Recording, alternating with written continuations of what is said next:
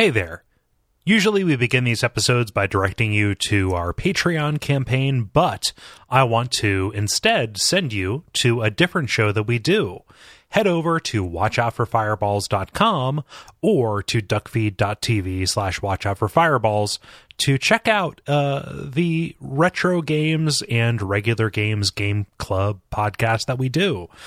We've had a tremendous amount of kind of interesting and cool stuff this year, and we also have about 6 years of kind of content that we're really proud of talking about games. So if you haven't given that show a chance, we welcome you to go over there and find an episode about a game that you know about and to give us a shot.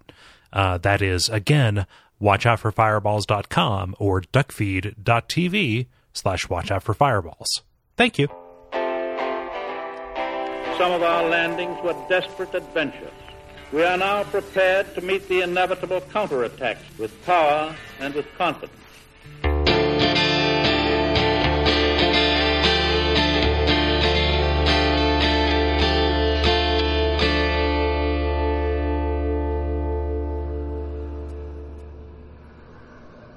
Hark! They brought thee here, did they not? Dost thou the gods serve, or merely that role affect? A lie. A wretched lie. How wouldst one such as thee do service to the gods? Thy scheme is known to me. I know what it is thou desirest. The dark soul. Why else wouldst one deign to visit this dung heap? Give rest to thy falsity. I would be an ally to thee.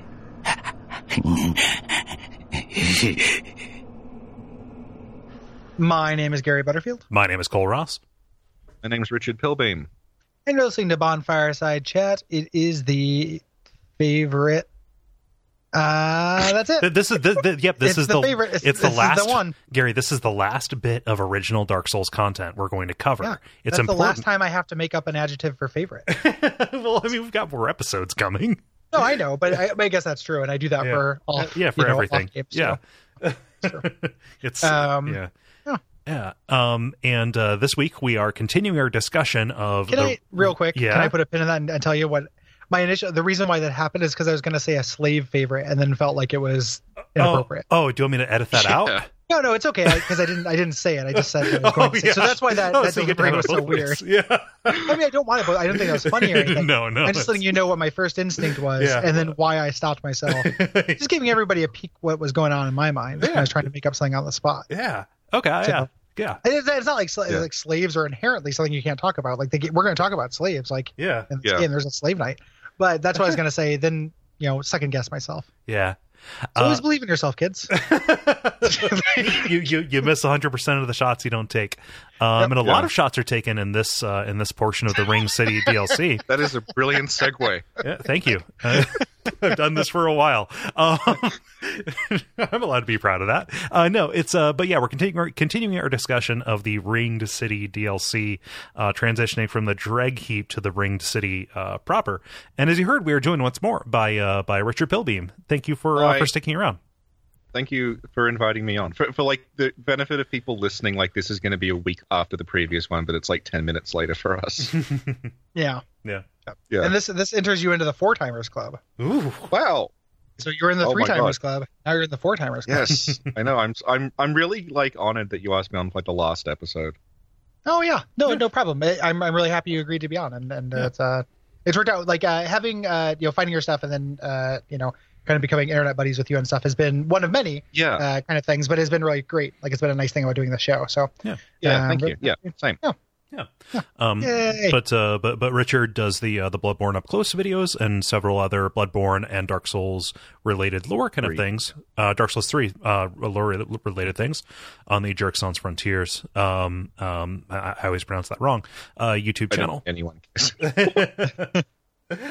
Yeah. Oh. You gotta do like a League of Extraordinary Gentlemen and just call it JSF. Yes. I'm fine with that. That's what I've become called on the internet now. Sup, Jeff. Yeah, is that what you put in on high score lists? So last time, like I said, we went through the Dreg Heap. We saw a bunch of different strata of different kind of areas and times and periods kind of gathering, amalgamating at the end of the world in complete ruin. And we fought the Demon Prince, or, some monsters that turned into the Demon Prince. And we traveled through the hole where Kath, or, Kath is the right one, right? Frowned.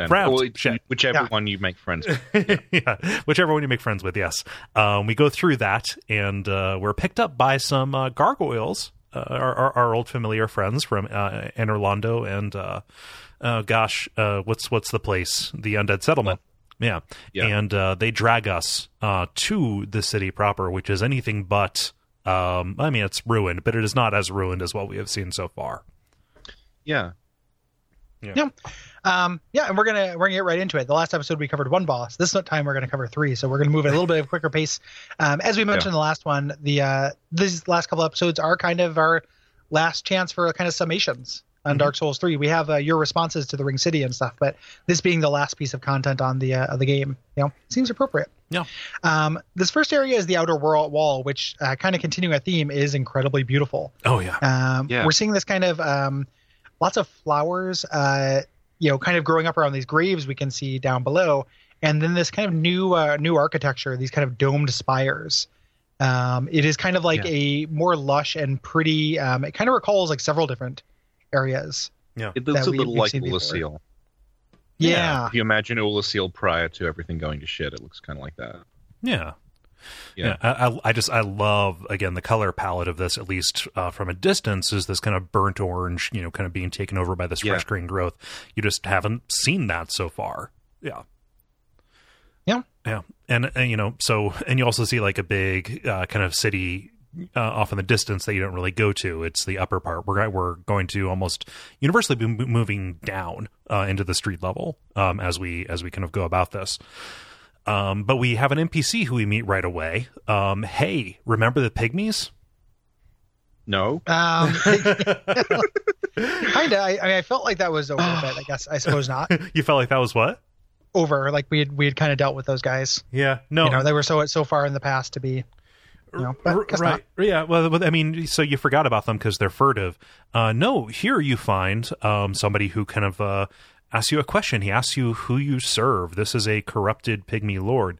And if you say, yes, I serve the Lord, he doesn't, or I serve God, he doesn't believe you. He gets angry. Like, what God would somebody as pitiful as you serve? Stuff like that. And he knows that you're here to seek the Dark Soul, and he gives your quest to go to Filianor's church. I kind of feel like I would have preferred this guy switched with the Stoneham hag. Because I feel like meeting this guy at the start and him saying, like, hey, all this horrible shit is going down in the Ring City. You need to seek Filianor's church at the very beginning of this would have given it a lot more, like, structure and impetus. Yeah. Rather than what we get, which is, like, someone saying, oh, I guess you're here for the Dark Soul. Why not keep going? Yeah. But, like, now we actually have an objective, which is seek Filianor's church, which we didn't really have before. It was just falling. Yeah. I would have liked to have started looking for Filianor before I knew she was Gwen's youngest daughter that we never heard about. Yeah. We shall we'll get to that. We shall talk. So this guy also talks to you, kind of talks about the different people who have sent or have started into the Ring City. Is that correct? No, or is there I'm thinking of the later guy. Yeah, you're thinking of somebody later. This guy, he's not having any of it. He's corrupted, so he doesn't. He's working counter to the design of this place. I'll cut in the dialogue here because I really enjoy it. He is talking about Filianor here. Her slumber is a deceit, a lid covering an overgrown privy, a prop to keep thee from the dark soul of thine desire. If thou art yet human, the urge will soon begin to swell, to curse the gods and bring ruin upon this accursed heap of dung. Sure. Like that is evocative and cool.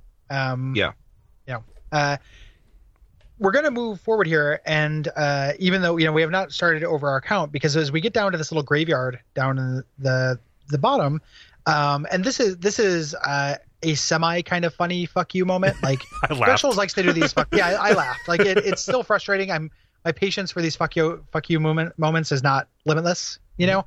But to have 1,000 ghost archers just pop up and one shot me, like as soon as I get down here, right after a boss, I did laugh. It is mechanic number 5 to keep running though. So, because we're entering in something that is very similar to the angel thing. This is running from cover to cover from projectiles. Like we just did that. Like it is weird how one note this early section of this DLC is. Yeah. You know, it's a bit different. Like it doesn't articulate exactly the same way, but it's a design space. It's like the go kill the summoner, or go kill the the locus of this thing that is harrying you. Mm-hmm. You know, and it's just a lot of that concentrated in one space. Yeah. But it's worth it because we get the backstory of the Ruin Sentinels, which I know everyone has been losing sleep over since 2014. Yep. You remember that boss? Finally, that boss that was so unnotable that it just became regular enemies. No, they were going after the Dark Soul too. So Vendrick. Even though we basically saw every single possible angle of his designs in fighting the curse, we never heard about this. I mean, I'm giving them shit because they obviously didn't think about, they didn't have this in mind. Planned. You know, like they didn't plan it. They like the way the armor looked. Yes, and so they took it. And it doesn't hurt anything, but it also again is one of these kind of shallow grabs at Dark Souls 2, a game that I have a lot of affection for. Yeah. Like this was to me like the third that wouldn't happen moment, because they were shown off in the trailers and everyone was saying, the Ruin Sentinels are back, and I'm like, it's not the Ruin Sentinels, because like that very distinctive helmet, like that is a real helmet. It's used for jousting, and like, hey, they just like that helmet design. They've just brought some good. No, it's actually the Ruin Sentinels. Okay, never mind. No, well, fine. Fuck it's not necessarily like the one. They're not necessarily tied to Vendrick is the thing, because it talks about like.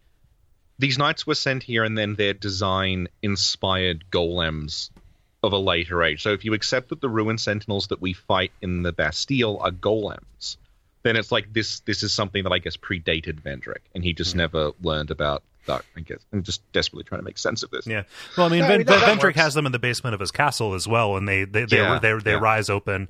You know, they're in the golem room with that. It's alluded to be an old king, and I am not charitable enough to Dark Souls 3 lore to have them mention a king. So king, not a lord, because a lord would have been Gwyn or one of the other lords. No, an old king would be Vendrick, because fuck you, there is only one notable king. Yeah. Yeah. I mean, it could be nobody, or it could be like neither is satisfying is the point. Mm-hmm. Yeah. You know, neither adds a whole lot to this thing. It is literally they liked the armor, and that's why they made this choice. Yeah. It does not enrich my understanding of Dark Souls 2. It does not enrich my understanding of the Ring City. Nope. It's just there. It is good armor. You get it. It's cool looking. Like I've always liked the Ruin Sentinels armor. I even don't mind the Ruin Sentinels. They're hated as I don't even mind them in Dark Souls 2. I'm on the record as not minding those guys. And even this part I don't hate if it hadn't come on the heels of all these other run as fast as you can parts. Yeah. Like this is kind of interesting. So the way this articulates, and that's a little bit different, is they're on this rhythm. This adjudicator giant summons them, and they shoot at you from all angles. They kind of come from everywhere, and you're finding these little pockets in these gravestones where you're covered from all angles. Yeah.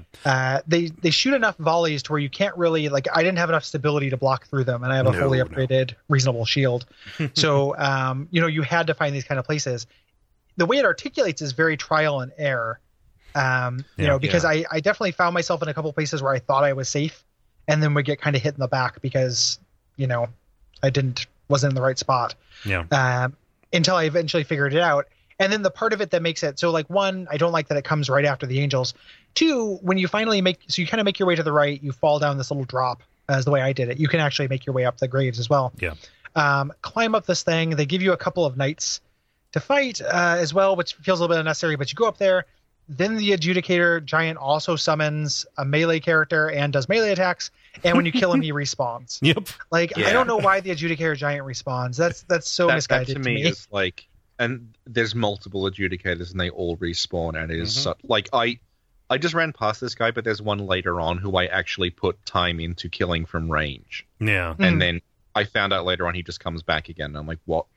Why are you doing this? Yeah, I don't get that. Yeah. Like that seems like a really bad choice to me, because this is a set piece. You know, it's not like a fight. Mm-hmm. This is not a cool battle. This is like a puzzle. Yeah. You know, get past the puzzle. Mm-hmm. You know, yeah. I'm only going to get, you know, I just need to get to that next bonfire. But I wanted to, you know, if I did die between here and there, because like, you know, the game, this area is hard. Having to do it again is frustrating. And if I want to go back and explore, I have to like meticulously clear it out. Yeah. Again. And there are items out there. Nothing really that great, but you know, it's going to tempt you. Yeah. You know. Yeah. Like if you kill the adjudicator giant, you can go like underneath the platform he's in. Mm-hmm. And there's just like a hidden blessing there, and I'm like, really? I was really expecting that to be something cooler too. It looks like an important tomb. Yeah, it is a hidden blessing. It's the double hidden blessing. So just to to pile maybe a teaspoon of sugar on this bile, this is technically very impressive. I love the way that this looks. When you have these, you know, what feels like hundreds, and it's probably more like 30 translucent orange knights appear all at once and aim at a single place and fire kind of in lockstep. That is something new. I haven't seen that. And it is something that feels like it is taking advantage of, you know, the power of whatever system this is made for, right? Like that like that is cool and good. You know, all of this other stuff aside, it is pretty and it's impressive. It definitely looks cool. Yeah. You know, this whole thing is a cool looking set piece. As is, just the way it articulates is not my fave. Yeah. And then the fact that these things come back when you're also dealing with 1,000 other things at the same time, like the next one of these you run into bothers me more. Yeah. Because this one is laid out like a puzzle with these little safety spots on the way, and you have to kind of pathfind. The second one is in a huge open area, and like that makes it easier to dodge a little bit, but it's on top of other gameplay conceits. Yeah. Like you could theoretically be fighting a boss from Dark Souls 3 at the same time you're dealing with this in that next area where these show up. So it's like all of that kind of adds up. That's not explicitly a mechanic that makes you not want to fight, but it certainly makes me not want to fight. And it ended up being that like I just ended up not experiencing a lot of the DLC. You know, I didn't stop and like check it. You know, I explored and everything, but I didn't stop and take it in. My usual kind of heuristic of like clear this out and explore it meticulously. You know, which I just didn't do. You know, because it was too discouraging. It was too frustrating to do. And then to have them respawn, it's like, you know, you make one little fuck up between bonfires, or you don't. You just make it to the next bonfire and heal. And then if you want to go back and check some stuff out, well, that's what happened to me, because like there's one later on who's up on like an elevated platform, and you can snipe him from the back. And I'm like, oh, okay, sniper spot. I'll kill this guy, so when I go back up, he's not going to be there. And of course, I rested at a bonfire. And then thinking he wouldn't respawn because that would be bad game design. And then I pop out the top and he's still there. Yeah. That seems, I don't get it. The other thing, like you're talking about like set pieces and vistas and things, is that we can see in the distance this tower that's like, this bonfire is called Mausoleum Overlook. Like I had no idea what this tower was, and I was posting on Twitter like, "What is this?" And a guy called Candidate who does a Dark Souls 3 channel, he said, "Well, the bonfire is called Mausoleum Overlook, so it's looking at that. Presumably, the mausoleum is that tower." But like, we never go there.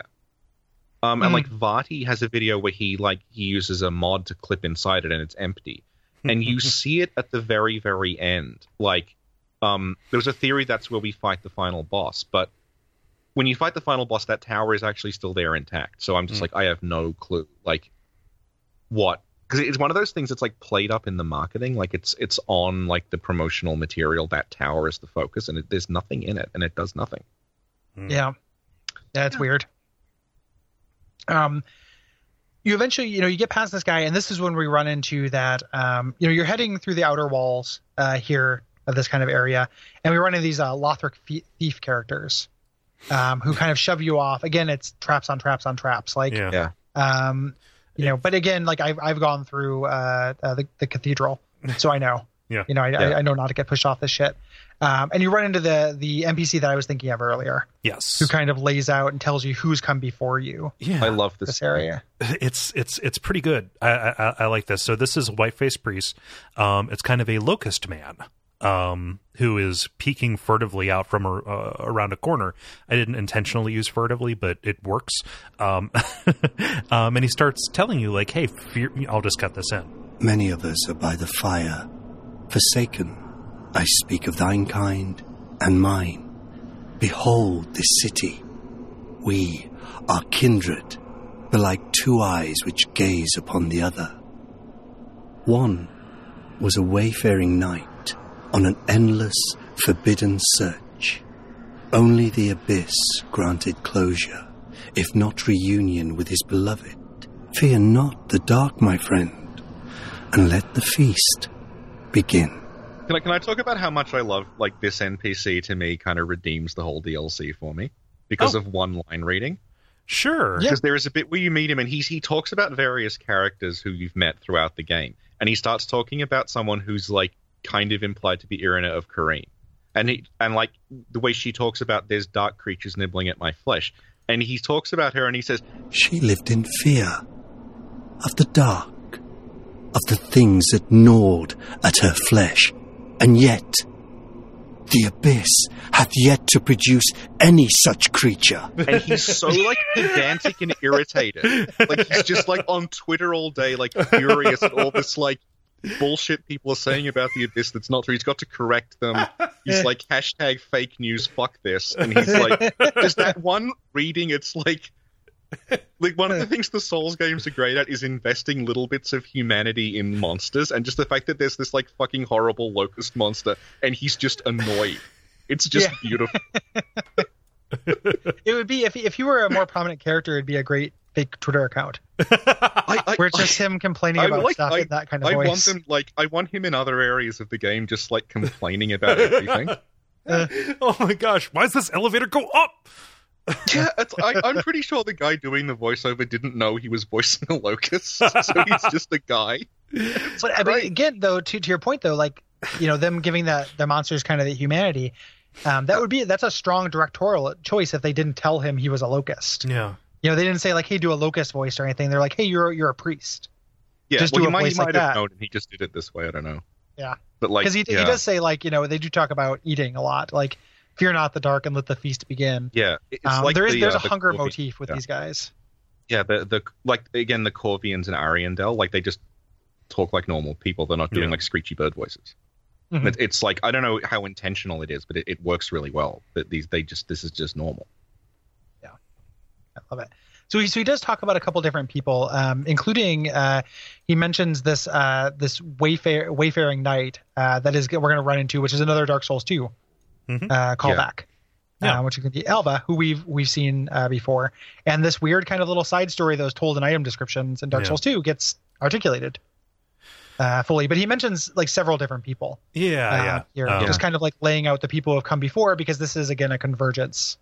Well, he's described as, like, the locusts are described as being preachers who, like, they give these sermons to lure people into the dark. Yeah. So I'm guessing that's what he's doing. He's saying, like, all these people have come, and, like, the ones who feared the dark were wrong to fear it, and the ones who embraced it were right. So you have to follow this example and embrace the dark. Yeah. Yeah. And it explicitly says, like, they're supposed to do that except they get too hungry and stop. Mm-hmm. Which is, again, a real relatable human thing that pops up here, where it's like, oh, you know, there's lots of things I should do, but I just, you know, instead have sandwiches. Like, most of the sandwiches I've had, I could be doing something more productive with my life. So I get it. Yeah. Yeah, and, like, the hostile ones that you kill, they, like, pretty frequently drop dung. So it's like they're just eating, like, the rot of the ringed city rather than giving... Yeah. No. So this is a new manifestation of corruption. I don't know. This is the first time we've seen people turn into bugs as a result of proximity to or alignment with the dark. But again, we're just kind of along for the ride at this point. Yeah. Yeah. We run into Lap again after we talk to this guy up near this bonfire. He tells you again what he wants to do, and he says, like, there's nothing for it. Let's have a drink, and gives you a Siegbräu, which is the beer in this area, which it's not just like Siegmeyer's special brew. You can go and buy Siegbräu at like places, or just pick it up somehow. Yeah. Or he stole it from Siegmeyer when he trapped him in that well and has been keeping this for millennia. Yep, it's bottle aged. Yep. That's how I took it, because he says like, this is my last like brew and I'm going to share it with you. Yes. Again, so selfless. Yeah. Yeah. So we're going to see him again later, obviously, and we've got these Lothric knights, or these Lothric thieves here as well. As we descend into kind of the next area, these gardens and the stairs. Again, this is very pretty. We're down here with these flowers that look like the field at the end of Bloodborne. Yep. You know, we've got climbing ivy and things like that. And this garden is also ringed by these statues of kind of gaunt people carrying these large rings in a similar design to the tombstones of the on the Road of Sacrifices. And the the ring design, it's the ring that's forms the top of the Sword of Avowal that we get from the Londor quest. It's that without the sword attached. I gotcha. Okay. Yeah, and that's a recurring design throughout. Like Vardy talked about this before it came out, but like, you look at the city, like all the roofs and buildings have that same ring design all over them. So presumably, like I think like the ringed city, it's more like it's the city of the ring, and that's the ring that we're supposed to be. Like, it's the city of that ring. Like that's what the city is built around. Yeah. Rather than necessarily not ring. Yeah, it's not ring shaped, which is what I initially thought of. Yeah. It's kind of ring shaped, but parts fallen off. Because like that degree, when you look to that mausoleum tower, it's like just nothing. Like, there's just clouds. Yeah. Well, what's interesting though about that being the ring that's on that sword, because we all thought we were going to go to Londor. Because that would make sense. Because that would make sense. It's not Londor, but that is a weird connection to Londor. Mm-hmm. Well, there's a bunch of other Londor connections, like, as we go along. Yeah. Like, it's one of those things like there's thematic resonance, but it doesn't really tell us anything new. Yeah. It's a strange choice, because on the surface, it's pretty neat. Like, it's a really cool image. Those statues are a good image.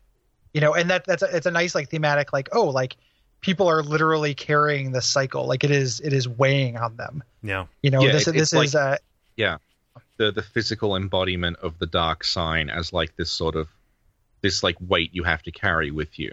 That's like keeping you. Yeah. That's super cool. It's just, why is it the one from the sword, from this wedding, from this thing that we didn't really get to go experience or go visit?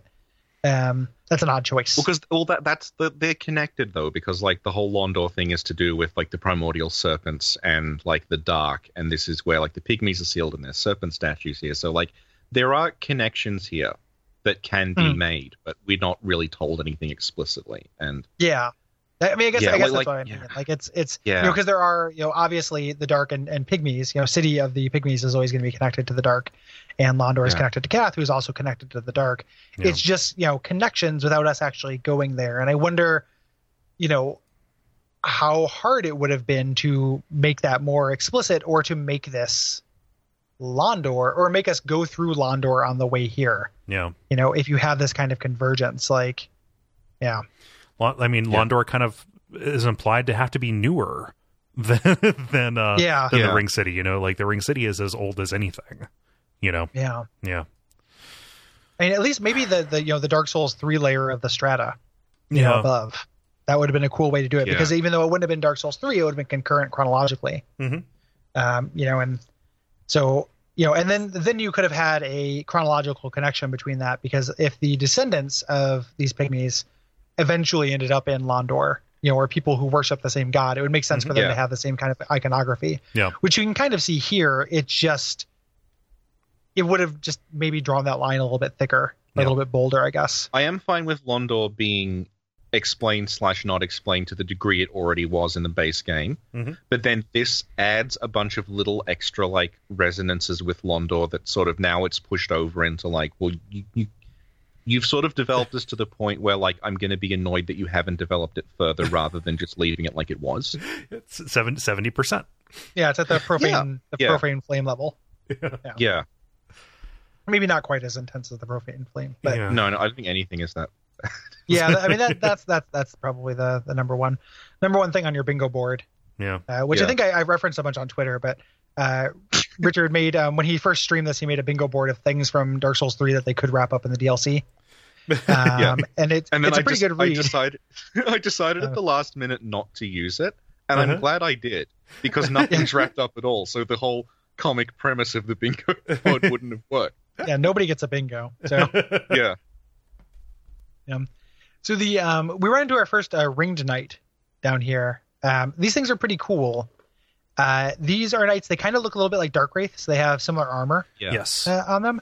And the most striking feature, though, is a gigantic dark sign kind of burned into their chest. Yeah, it's like it's a gaping hole with a fiery rim. It's a very striking design, and these guys are very fun to fight. Yeah. They've got 3 varieties. They've got like a greatsword, dual greatsword, and pikes, right? And the ones that have shields, their shields are actually modeled after dragons' heads, and they will use those as like a little flamethrowers. Yeah, and you can get that as well. Yeah. And they're neat in the way that they contrast with the Herald Knights, because like what we're told about these ring knights is that because they're sealed with the fire of the dark sign, that stops them like succumbing. Yeah. So like you have the Herald Knights who weren't like they couldn't contain their humanity, and they bloated into these giant like vine monsters. Yeah. And then you contrast that with the ring knights who, because they have that seal on them, it prevents them from becoming that. Yeah. And they're like reasonably normal looking, like they look like non-corrupted dark wraiths. Like their armor isn't falling apart, and they don't have weird branches growing off them. Yeah, and they are this way because, you know, from back towards the beginning of time when they made gear out of abyssal material, it was seen to be corrupting. So like they are kind of like fused to it, or like you said, sealed with this mark that kind of puts them forever in the service. Yeah, and it ties back into the notion of the dark sign itself as like this is the gods sealing away like the latent power of humanity with the sign. No, to stop them becoming Manus, kind of.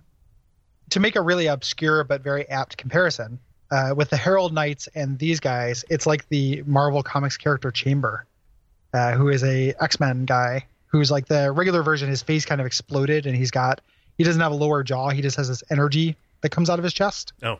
And that's like the Herald Knights, but in the Age of Apocalypse crossover pushes up glasses. It just came out of his chest, and he just has a ring in his chest where the energy can come out of. Oh. So it's this controlled version of it. Chamber, Marvel 616 Chamber is as to Herald Knights, as Age of Apocalypse Chamber is as to Ring Knights. Yeah. You made a future cast on duckfeed.tv. You made a handful of people very happy. Yeah, I'm very. That's what I'm going for is depth, not breadth. So. Oh yeah, but these guys are good. Like they're fun, challenging fights. Like their weapons get supercharged. You can pick up the Ring Knight paired greatswords, which are a tremendous amount of fun to fight with. Yeah. I believe it. I mean, I was a Dex cuck during this, but if I had the proper Dark Souls 3 build, I would have really enjoyed using those. Yeah. I only had to juice like one stat. They've got like a follow-on stat to strength that you need to run. But yeah, like I picked these things up, and they were a good deal of fun, and they were also effective. Yeah. This is also where we get our first hint that we're definitely going to run into Alva, because on this bridge we run into the Black Witch set. Yes. Which tells us about the story of Zuli, who we mentioned, who seduced Alva, ended up traveling with him. It is said that Zuli the witch, who was never loved nor loved another, experienced all manner of misfortune, and yet in the end found purpose in life, which is nice. We're going to be invaded by Alva. Once we get over to the kind of this corner area. They found purpose in life, making a run on a city, and then being forced into eternal service as pale shadows of their former selves. Yes. Yeah. So and it's like raises that. There was that whole thing about like is Carla, is she Zuli? Is she like another incarnation? And like this kind of like says no, she's not. Like he did actually find Zuli, the same Zuli from Dark Souls 2. Yeah. This circular bell tower comes up with a new enemy, which is the I think 6th mechanic designed to keep you moving, which are these clerics, who I actually like fighting these things. They're similar to clerics. They have the stone on their back, similar to the Launder pilgrims, except they're mobile. They look like turtles. Yep. They're little tiny Ninja Turtle enemies. And they're very quick. They're super quick little scuttly turtle boys. And the way their attack works is they summon this energy field under you, and you have a second to move. Right. To continue on, or it will hurt you. I think fight again, like a lot of Dark Souls 3 Ring City enemies, I think these guys are fun to fight in kind of small numbers. When you get to a bunch of them, they get frustrating because they can heal. Yeah. And then when they start doing mix-ups, like these things with the Ring Knight down at the bottom is a bit much for me. The healing thing like really irritated me when I was trying to fight them, because I would get them down to like a sliver and then they just retreat into their shell and they fully heal themselves. Yeah. Like a turtle does. Yeah, exactly. I've got this turtle I've been trying to kill for like 30 years. Trying to get his treasure. Yeah, trying to suck out that treasure. And every time I hurt him, he retracts into his little house. I just need to run him over with a car and be done with it. Oh, you found a hospital turtle. Yeah, the shell's a hospital. It's not a house. Yeah. You're fucked. Yeah, this doctor makes house calls. The thing that like irritates me about these guys, and I can understand maybe how somebody would like this. They start kind of peppering them around in hidden and obscure places. So you will just be progressing along, and then all of a sudden the ring shows up beneath you and you start getting hurt. If you want to get rid of them, you have to seek them out. And oftentimes they are inaccessible, or sometimes they're inaccessible. Or you have to, go to great lengths to kind of root them out. So, again, they've taken them from being enemies and turned them into environmental hazards. Because they don't need line of sight. Right. So just think about, like, even people who like this DLC, like, think about how weird it is that they've used this design space 3 times now. Like, the hunt down the thing that is hurting you from a distance. The mechanic that, like, in previous games would be one area would be kind of based around this. And here in the space of just a couple hours, we've dealt with 3 enemies that have a variation of that. It's very strange. 2 of like which it's a real weird choice. and 1 of which can become invincible and heal itself. Right. Yeah. It is a super, super weird choice. And it's like, individually, I like these guys. It's just, I think this next area that we're going to get to is one of the worst designed areas in the series. I think this is some of the worst encounter design is the stairwell at the bottom of this thing. So like I ran down this spiral shape thing. It should be noted too, this is very linear actually. Once we get to this point. So it's like, you just kind of funnel forward. So running, doesn't actually, make sense. You're not going to run into a lot of dead ends. You get to the stairwell that I think is terrible. Yeah. Yes. It is just crawling with enemies. So there are a couple of these priest guys that will be hanging around. There aren't very many, but there are enough. There are the mercmen that shoot spells at you. There's something that does projectiles. I can't remember if it's those guys or if it's another guy. It's little like hollow clerics shooting lightning bolts. Yeah. So there are lightning clerics, and there are a lot of them. And then there are, as you go down, it triggers a bunch of these Herald Knights walking up the stairs, who kind of chain pull. Yeah. But like the really bad thing about this is at the top of that staircase is an important NPC through a doorway who you talk to once. But because of the encounter design, unless you think to clear out the whole area before you talk to her, which no one is going to do unless they know beforehand that there's fucking like 7 Herald Knights here. The Herald Knights will show up when you are like halfway through the first sentence. You have no option but to cancel out and fight them or die. And then, so you have no idea what she's saying. And like there are prompts where she's asking you questions. Yep. Yeah. Like who do you use? And I'm like, I don't fuck shit. And I'm just like rolling out of the way. That is 100% why she's behind a door. Yeah. Like that feels like such a weird little Band-Aid to be like, oh, we, one of those 2 things doesn't make sense. Having this, because usually when there's an NPC, any NPC, they're in pretty unpopulated areas because they know you're going to want to talk to them. This is an extremely rare thing, and it's like it speaks well to the rest of the series, even in Dark Souls 3 base game, that this doesn't happen very often. Usually there's kind of a separation of space. Eventually, after you do a bunch of stuff in the DLC, that door will open, and you can go in that room, and the Herald Knights are leashed, so they won't go in it. So if that door wasn't there, you could just run in there and snipe the Herald Knights without any threat. Yeah, which they clearly didn't want to do. They want you to run by them, and not fight them. Because one of them is placed well, which is the one directly beneath you because it encourages you to notice he's there and do a plunging attack on him. But then, like, as you go down, they literally, like, they start spawning in. They're not even there initially. They crawl out of the swamp. Yeah. And it's just a nightmare. I was very surprised. Like, I knew there would be a couple of I saw a couple of them, and I was like, oh, man, that sucks. That's a lot of these fuckers. And then when more of them showed up, like from around the corner, like that is when I just, pulled out my hair and ultimately gave up. Like this whole area became this weird mad dash because I went and fought the Seeker of the Spurned, like went and fought Alva, went and talked to Shira, and just did it doing these like large concentric circles around the door, clicking talk and trying to get through as much dialogue as I could before I had to dodge out of the way, which is not a good way to like read about this character that they're trying to, that has some, I guess, some sense of pathos. I don't really like Shira that much, but like there's a little bit, I guess, to Shira, like that's kind of interesting. And I didn't get a chance to actually talk to her because of this shit. So I don't know. I hate the stairwell so much. It goes on. It's long too. It's not just like a small stairwell. There's several different landings and little outcroppings from it. Yeah. And again, like the landings and the outcroppings would have worked as a way to do plunging attacks on Herald Knights if there hadn't been that many Herald Knights. And also the clerics that are doing the non-line of sight automatic damage, and also the clerics that are shooting lightning at you. The line of sight damage. And also the which we haven't mentioned yet, the there are other variations on that cleric that do passive curse damage if they're just anywhere near you. Yes. And they can stick to ceilings. Mm-hmm. So you'll just start getting cursed, not understand where it is, and realize it's above you. And curse, if you recall, just kills you. Yeah. Like curse is a real big deal in this.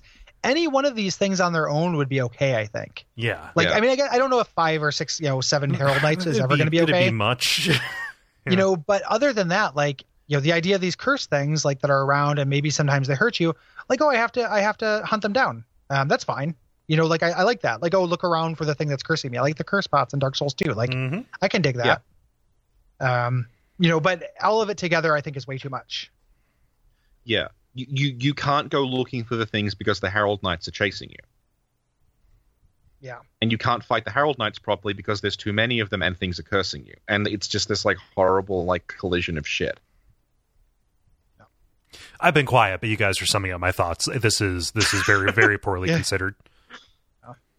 It's frustrating because like I want to stop and explore because that is one of the big primary drivers of me playing Dark Souls is like I want to check out all these nooks and crannies. I feel like I've said it every season, but like one of my favorite things about Dark Souls, get to the bottom of some stairs. There's going to be something cool under the stairs if you think to look. Like it's such a small thing, but I really love it. And this flies in the face of that to me. And it just weirdly like the idea that they're selling this as a city, but the actual city component is kind of tiny. Yeah. Yeah. Most of it is a swamp and caves. And like if you look at the cities in the Souls series that are like Undead Burg, you get a sense of like what that place was like before it went bad. And like Boletaria is a really good example where like you can tell exactly like this is a real castle. And like Yharnam as well, this is a real city. You look at the Ring City, it's like, I don't know how did this work? Like, it's basically just a really long staircase and some bridges. Well, maybe the habitable... Did people live here? The habitable parts are all sunken. What we're seeing is, like, weird public works and fortifications. Yeah. Well, yeah, but it still interrupts, like, what you're talking about, like, the sense of place. Like, I'm not being an apologist. I'm just giving the I'm giving the explanation that a bonfire name gives. Yeah, and again, you can explain it that way. That doesn't make it like a good choice. Like I would much rather have seen a city that feels like a city. Like we know people live here. There are kings of this place. It doesn't feel anything like that, and that's or even just like a weird abstract environment that was cool on its own. Yeah, like I really like Broom Tower in Dark Souls 2. That makes absolutely zero sense. I have no idea how they went to work in the morning, but like. It's like this almost Zelda-like level of abstraction with all these like lifts and pulleys and things that's cool to navigate, even though it doesn't make practical sense as a place. And this is like, it's not cool to navigate, and it also doesn't make practical sense. Yeah. Yep. Let's talk about Shira for a second, even though we're going to get more of her. Yes. A little bit later, too. Yeah. So Shira is somebody who is kind of an attendant to Filianor. Right. She's at the top of the house and she asks you the name of God. And the answer that you can give is Gwyn. It is very weird to see Gwyn brought up at all, just because he hasn't factored in since game 1 and was never really, his name is not invoked in Dark Souls 3, the main body of it anyway. And she reiterates, hey, don't bother the princess. Again, contradicting the pygmy that you talked to on the way in. and says, basically gives you a quest for what to do, because this city is also under the protection of a dragon named Dark Eater Midir, which is, set to fight against the dark, but like all things that fight against the dark, has been corrupted by it and now needs to be put out of its misery. Mm-hmm. Do we think this is the Abyss Dragon that they talk about in Ashes of Ariandel? I think that would make sense, but I don't. There's nothing. Yeah, why would he? I mean, yes, but because it's a weird thing that they would flag up in Ashes of Ariandel, which like this is basically Ashes of Ariandel Part 2 of the story, because we're following Gale. Yeah. So it's weird to me that they flag up like, hey, the Millwood Knights fought this Abyss Dragon, and then it never goes anywhere, and then we meet a dragon in the Abyss here. So I'm like, are they implying the Millwood Knights fought Midir? And why are there no Millwood Knights here? Because everything else that fought and lost has been raised to keep everybody else out. All it would have taken for that to be a little bit more satisfying would have been for the Millwood Knights to be yet another group that like went to the Ring City in order to try to get the Dark Soul, and or have a Millwood Knight like corpse or something in Midir's. Yeah, anything. Yeah. Yeah. And so it's like we end up in this situation now where we have two Abyss Dragons, one of which unpictured. Three Londor sisters, one of which unpictured. Like all these things where like there's sets of numbers. Like you could have chosen any number of sisters for Londor from the start. Like you could have chosen two, right? In defense, we do actually see the third Londor sister. Where do we see the third Londor sister? She's only in the ending when you get Lord of Hollows. You're right. Ending. You're right. Yeah, there's two women in the black set bowing. We just never meet her in the game. Yeah. So, but that's a non-additive, like you could have also just shown one person there. Like you could have had that two Londor sisters have no third one in the thing. And like, why choose three if it's not going to be meaningful? We were convinced that she was going to be here because there's the ring from the Sword of Avowal, and it's like, oh, you've had one Londor sister in the base game and one in the first DLC, so it would make sense for the third one to be in the third one, and she's just never mentioned. Yeah. And this is real similar where like, if you like, there's no reason for this not to be the Abyss Dragon that the Millwood Knights fought. Like there's no reason like you're making these choices from like it's not like you're not beholden to any governing body. Like you don't need to introduce it. Midir is described as like having been in the Ring City and then left and come back again. So it's possible that he left, became the Abyss Dragon, and then came back. Like he fought the Millwood Knights, and then when they got sucked in the Rumspringa, came back again. Everyone who fights the Abyss gets a week of vacation off of fighting the Abyss to go be in another story. It's just like when Artorias isn't on screen, the other characters should be asking, "Where's Artorias?" Yeah. And that's going to get even more ridiculous when we get to the final boss. Yeah, I'm so tired. So I mean, what won't we like? And then we get down to this. So we fight Alva. Alva invades. Here, which I think is a pretty tough summon actually. Yeah. And he parries like a motherfucker. Like he can parry in the middle of combos, which drives me nuts. Yep. Why do you have poise to parry in the middle of me like chaining you? Like that's not fair. Yeah.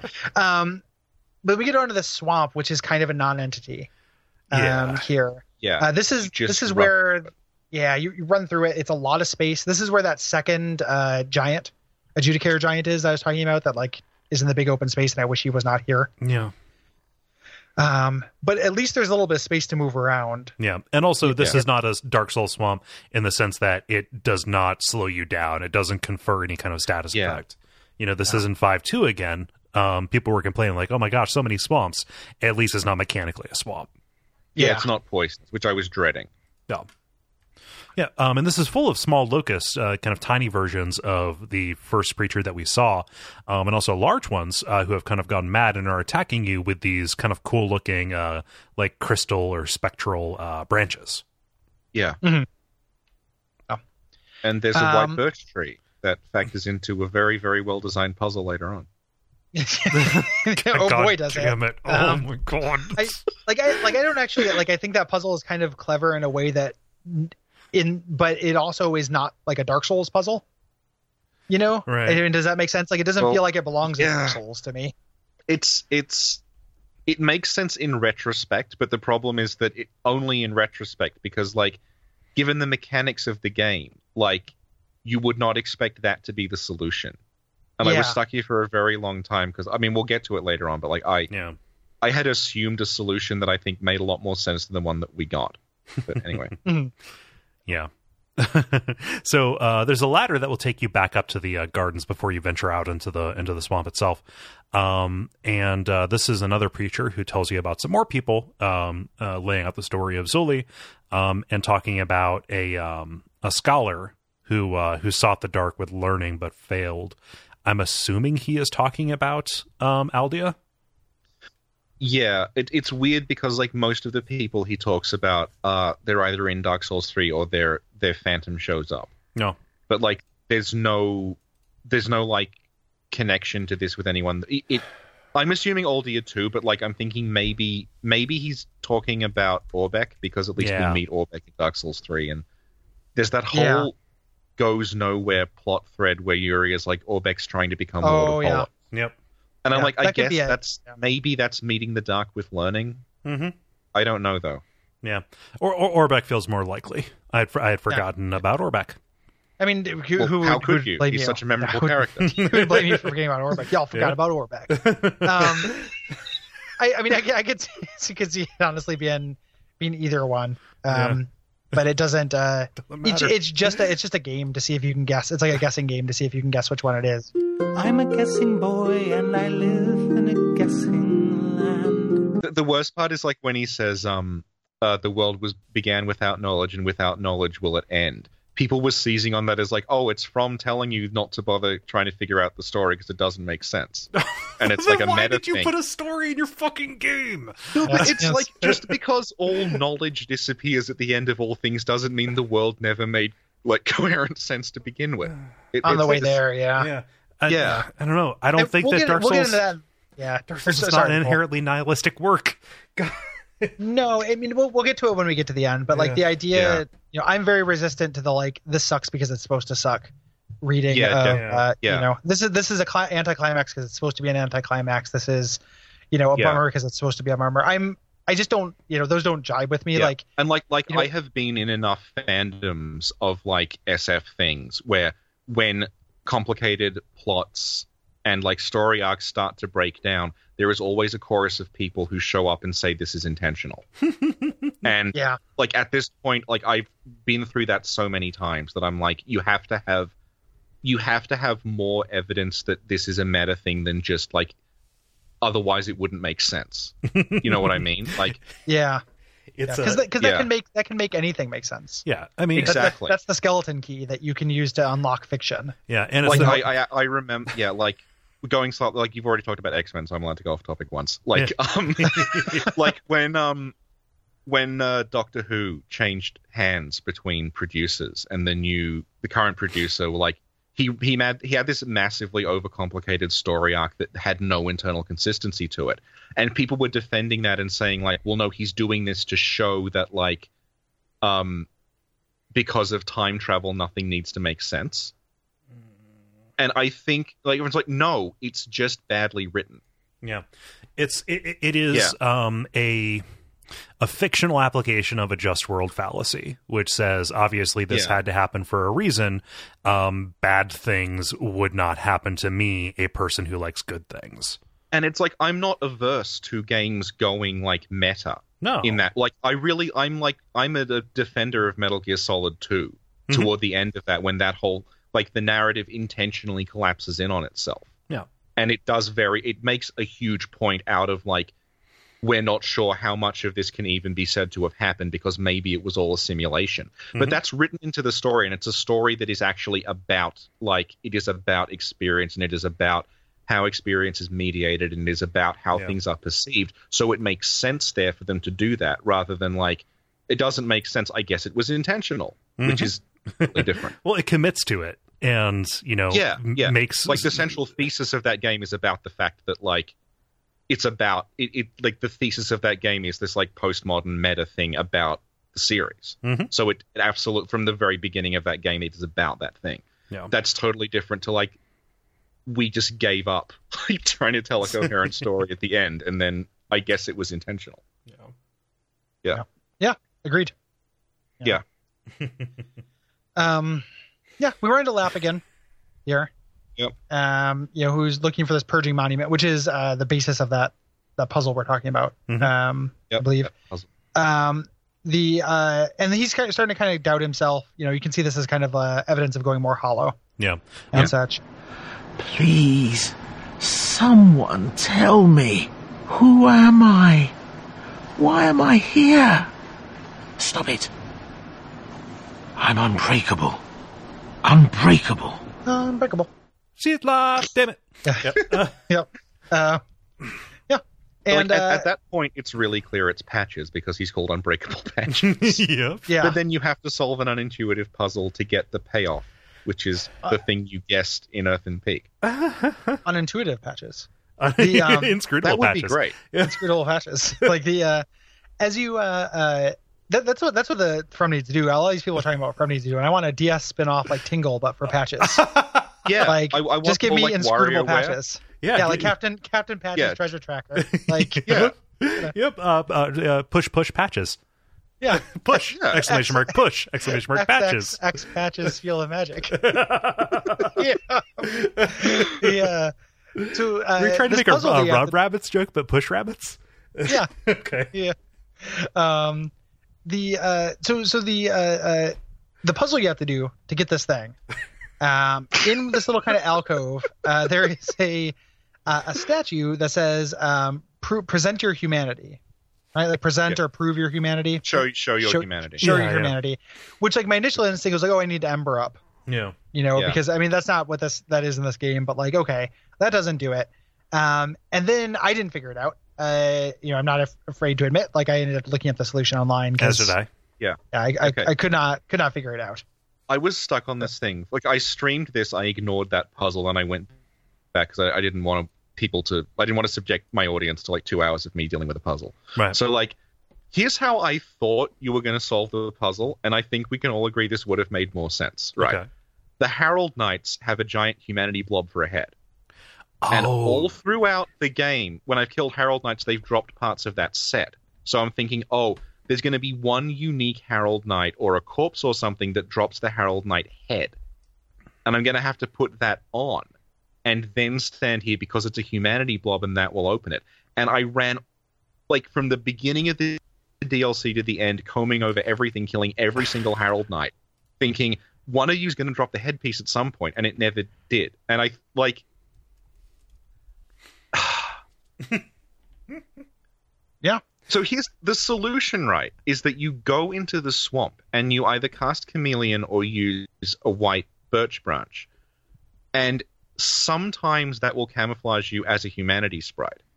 And then you go back in there and that opens it. And, like, that makes sense in retrospect. But the thing is, like, firstly, most people, I think, aren't going to bother using Chameleon or a white birch branch in the swamp anyway. Right. Like, I don't know anyone who consistently does that unless they're, like, doing some tricksy run where they're trying to sneak past something. Mm-hmm. And it's like a PvP trick is what it is. Like, it's, it's for goofy PvP videos. Yeah. There aren't any humanity sprites in the swamp, so you wouldn't know ahead of time that, like... Right. If there had been humanity sprites passively in the swamp, that might have signaled, if I use a birch branch, I'll turn into one. And, like, they could literally just have put some non-hostile humanity things near that tree to, like, signal it to you, but they don't. And then even if you use a white birch branch, I think it's, like, 1 in 3 that you'll get. That's the thing that fucking drives me nuts. Yeah, I kept like, this, I did it, and I just got, thing. like, a heap of crystals. Yep. And then I had to use it again. Yeah. And, like, it's... to me, like, the final insult with this puzzle is, like, show your humanity, and you do it. And, like, it's not like there's this, like, and a door, like, mystical portal opens up. This ladder just goes thunk. Yeah, like, so somebody's this, waiting like, up. comedy timing. Somebody's waiting up at the top to kick that down for you.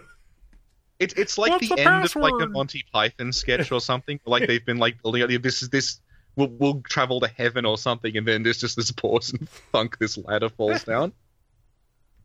Yeah. Yeah, it's rough.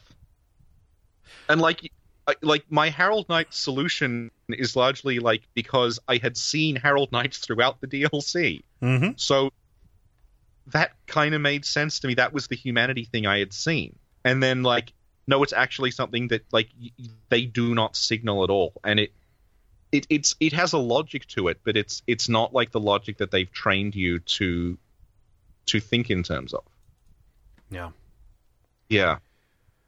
And the payoff is that the guy who's obviously Patches is Patches. Like, that is true. Like, literally, like, I was kind of psyched for the Purging Monument because they build it up and I'm like, wow, this is going to be... It's literally just the Velka statue from Undead Settlement, but bigger. And, like, that's all. It's not the same model, but it just has those functions. That's all. It has the one additional function, which is... Yeah, I do not understand... No. It doesn't. That's not even additional anymore because they patched that function into the Velka statue below Undead Settlement. Oh, really? So this fucking thing has no reason to. You've built up this thing that I have been able to see from all of these walkways. It's this massive, like, monolith with all these skulls on it, and like, okay, this is going to be good. And it's just like reverse hollowing for this number of souls. Like, literally, if it had even been like reverse hollowing for 0 souls, that would have been fine. Mm-hmm. Okay, this at least has a reason to exist, and it just doesn't. And it's a trick they've already done. It's a trick they've already done in Dark Souls 2. Yeah, it is super, super silly as a thing. And everything you mentioned would have made it work. Like, humanity sprites in the swamp would have made that work. Yeah. Significantly better. It still would have been a weird intersection of, like, a niche PvP item and a PvE, a critical kind of navigation mechanic. Like, this area isn't essential, but, like, you can see it and be like, I want to get up there. The thing is, like, you say it's not essential, but it's essential to Lap's questline, which they kind of, like, they expect you to do this because, like, Lap's questline, he becomes summonable for 2 of the bosses after this. So, like, they do seem to have expected you to have done Lap's quest, like, as you progress through the city rather than just running past everything. Yeah. And he's the only NPC quest line that is here. Yeah. Unless Shira kind of. But, like, I mean, moves around, you know. Yeah. Bah. Yeah. Yeah. So it's I don't know. The design of the thing is pretty cool. It's like a big bunch of goopy skulls around an altar. Oh well. You also find some items up here, like you find the Dragon Head Great Shield.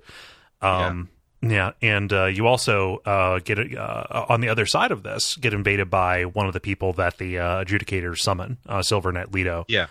Who as the front man of 30 Seconds to Mars, will attack you with a gigantic, like a special great hammer. And this dude was buddies with Havel the Rock.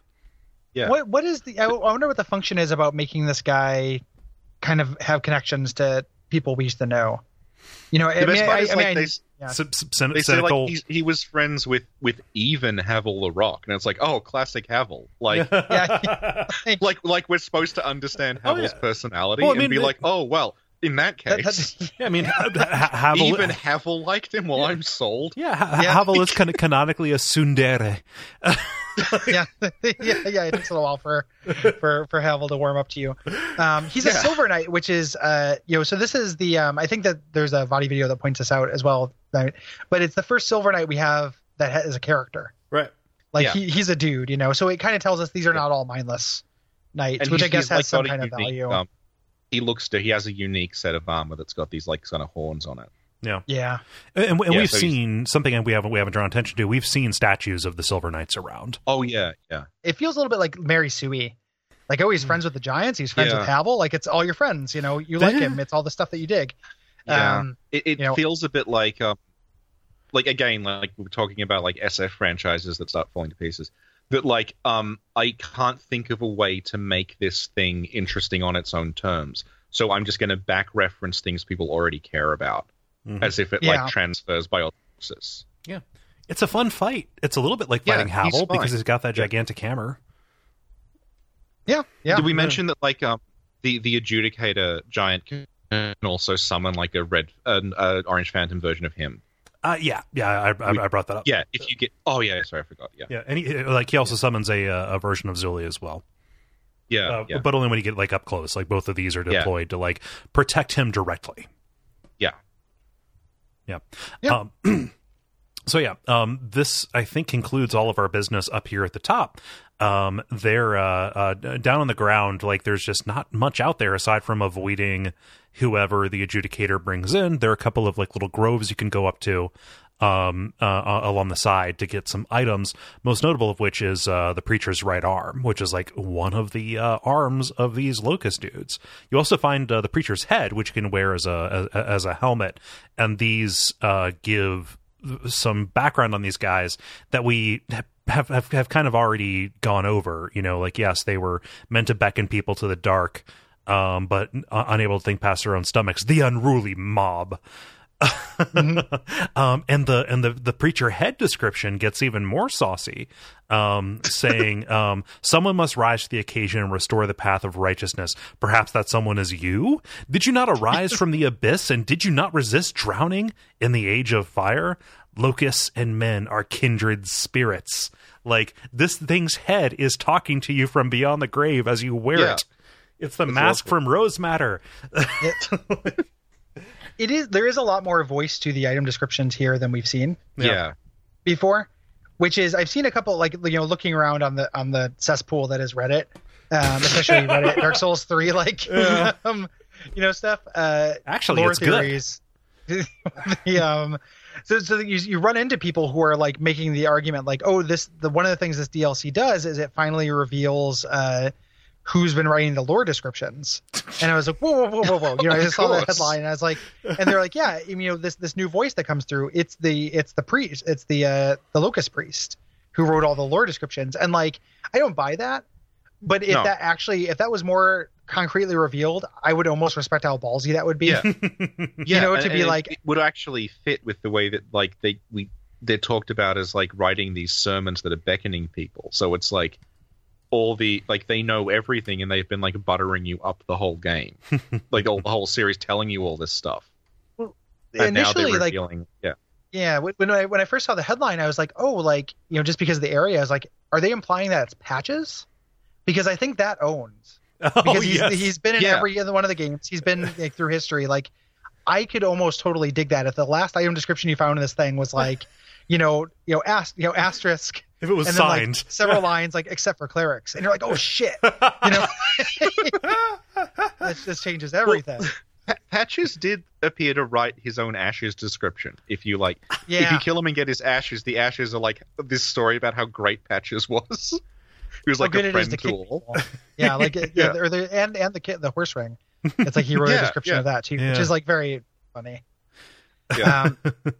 So there's this kind of like on the swamp. You can also go to the far end of it and run into the Dragon Slayer armor here, which is you know, I'm already fighting a lot of things at this point, so I just ended up running. And this was where you like fight a boss and the summoner at the same time. Right. But that's not a bad fight, and also, like, you know, you never fought him alone anyway. Like this is just him replacing the butterflies with these with these summoners. Again, doesn't make it good, but it lines up. The description of his gear, so you can get it. It's cool and good armor. But this confirms that we are, you know, far into the future at this point, because it talks about, you know, the armor defeated by the champion of Ash and Lothric was left to ages to rust until it slipped into an abyssal swamp where it was possessed once again by the memory of the hunt. So you are back to kill it again, you as the champion of Ash of old. Mm-hmm. Yeah. And I guess the way that it specifies, like, it was possessed once again by the memory of the hunt, like, that kind of, like, it clarifies a bit what Dragon Slayer armor is when we fight it the first time. Mm-hmm. Because they're, like, when we fought it the first time, people were wondering, like, is there a guy in there? Or is it a marionette that the butterfly is controlling because the butterflies die when you defeat the armor? And, nobody suspected the butterfly. Yeah, no one suspects the butterfly. But I'm guessing this is confirming, like, it's just like an animate suit of armor. Yeah. Yeah. And, you know, and it's a very mercenary animate suit of armor. Like, it could have been taken over by the butterflies before, and then now, you know, like all this other gear that has sunken into the waters is coming back with a new purpose. Right. Yeah. Yeah. That's fine. That's consistent. Yeah. To your right as you leave here, this is kind of the critical path, which I also think is a little bit hidden as well. There's this kind of sinking church kind of crawling with these ring knights. Mm-hmm. and you head over to this kind of ridge on this way that goes to this bridge where we run into Dark Eater Midir for the first time. Yep. If you want to fight Dark Eater Midir, actually fight him, you have to take him down on this bridge. Or no, he hasn't shown up yet. This is where he's just breathing fire. It's the next one. This is the reference to the bridge, Dragon Bridge Souls thing. Mm-hmm. So he just kind of breathes some fire. You wait, and then move on to the shared graves. Thankfully, even though this is the longest bridge run that you had to do, consistently, like there was a whole area that was a bridge run and Demon Souls, there are patches, and not the one we're going to meet, but patches of like safety that are just not lit up. And there are also like little side roads you can run into, and the Lothric thieves that will push you back out into the fire. Yeah. I saw it was funny. But yeah. Guys, why don't you dig this as much as I do? Yeah, just a little bit. No, but at the top of this is a very good, I don't know. It is a new area. It's a tower called the Shared Graves, and this is like a miniature catacomb with a little bit of navigation. I don't know, puzzles, difficulties as the stairs break out from under you, and you need to figure out how to get around these, setbacks. Yeah. I got stuck here for a while. This was the point I got stuck when I was streaming, because it's not immediately apparent, like, are you going down or are you going up a lot of the time? So I'm like falling down and running up and then realizing there's a dead end and falling down again. And, and like it doesn't do a very good job of kind of communicating where the way out is, because it looks like every other room, but there's just an extra door at the end of it. Yeah. It wants you to peek your head into all those rooms and fight a bunch of skells. Yeah. I'm down for a skeleton fight. Yeah. This is a weird, like, this is the section where the DLC lets up a difficulty quite a bit. After the fighting the church giant in the swamp, like actually from here on out the encounters are pretty reasonable. It's like quiet time kind of thing. Which is cool. Like it desperately needed definitely.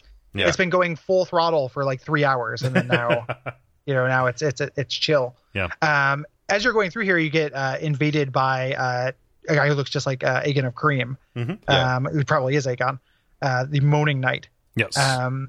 It's you're fighting him on this really interesting kind of ground. This spiral stairs kind of thing. What ended up happening to me was he just fell off because I got high enough. But it's a cool place to fight because of these drop-offs and stuff. And you're always tempted to duck into these side like areas if you need to heal, but it's full of skells. So I think this is actually a pretty cool NPC invasion. Yes. This whole area, like something we didn't mention back before, but it extends a little bit into this. There are these purple crystals that are popping up, like the curse crystals, and these are even kind of like corrupting some of these catacomb areas too. And we'll see them kind of later on as well. Yes. So this is where Lap's quest comes to an end. Spoilers, please. He appears and directs you, to some treasure at the end of a staircase, and then Lap's armor comes up and kicks you down. And as you look up, he's not kicking you into direct danger, which is, like he's rusty, hasn't done it for a while. And he pulls off his helmet. This is the second such reveal in Dark Souls 3. And kind of, delivers a little like explanation almost, and I'll cut in the audio for this as well. Every age, it seems, is tainted by the greed of men. Rubbish to one such as I, devoid of all worldly wants.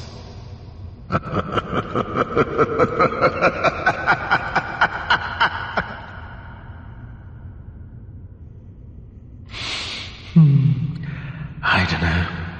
Maybe it's just the way we are. I'll stick you in my prayers. A fine dark soul to you. A fine dark soul with you. This like 1920s Irish cop in New York. Move along, nothing to see here. Move along, folks. Pretty fitting end. To Patches, I think. Some of us will never change. It's just something about us. So eventually you kind of go up through the top. This is where that actual second Madeira appearance is I mentioned, where Madeira is kind of hanging off on the top of a bridge. Yeah. If you want to actually fight Madeira, you have to knock him off the bridge. No. Yeah. And this is fine. This felt like a good stand-in for the actual boss fight with him. I'm pretty happy Ceaseless discharging him. Yeah, it's fine. Yeah. Like I didn't have that much fun fighting Madeira here, but I didn't hate it. Yeah. Like it didn't make me quit like the actual Madeira did.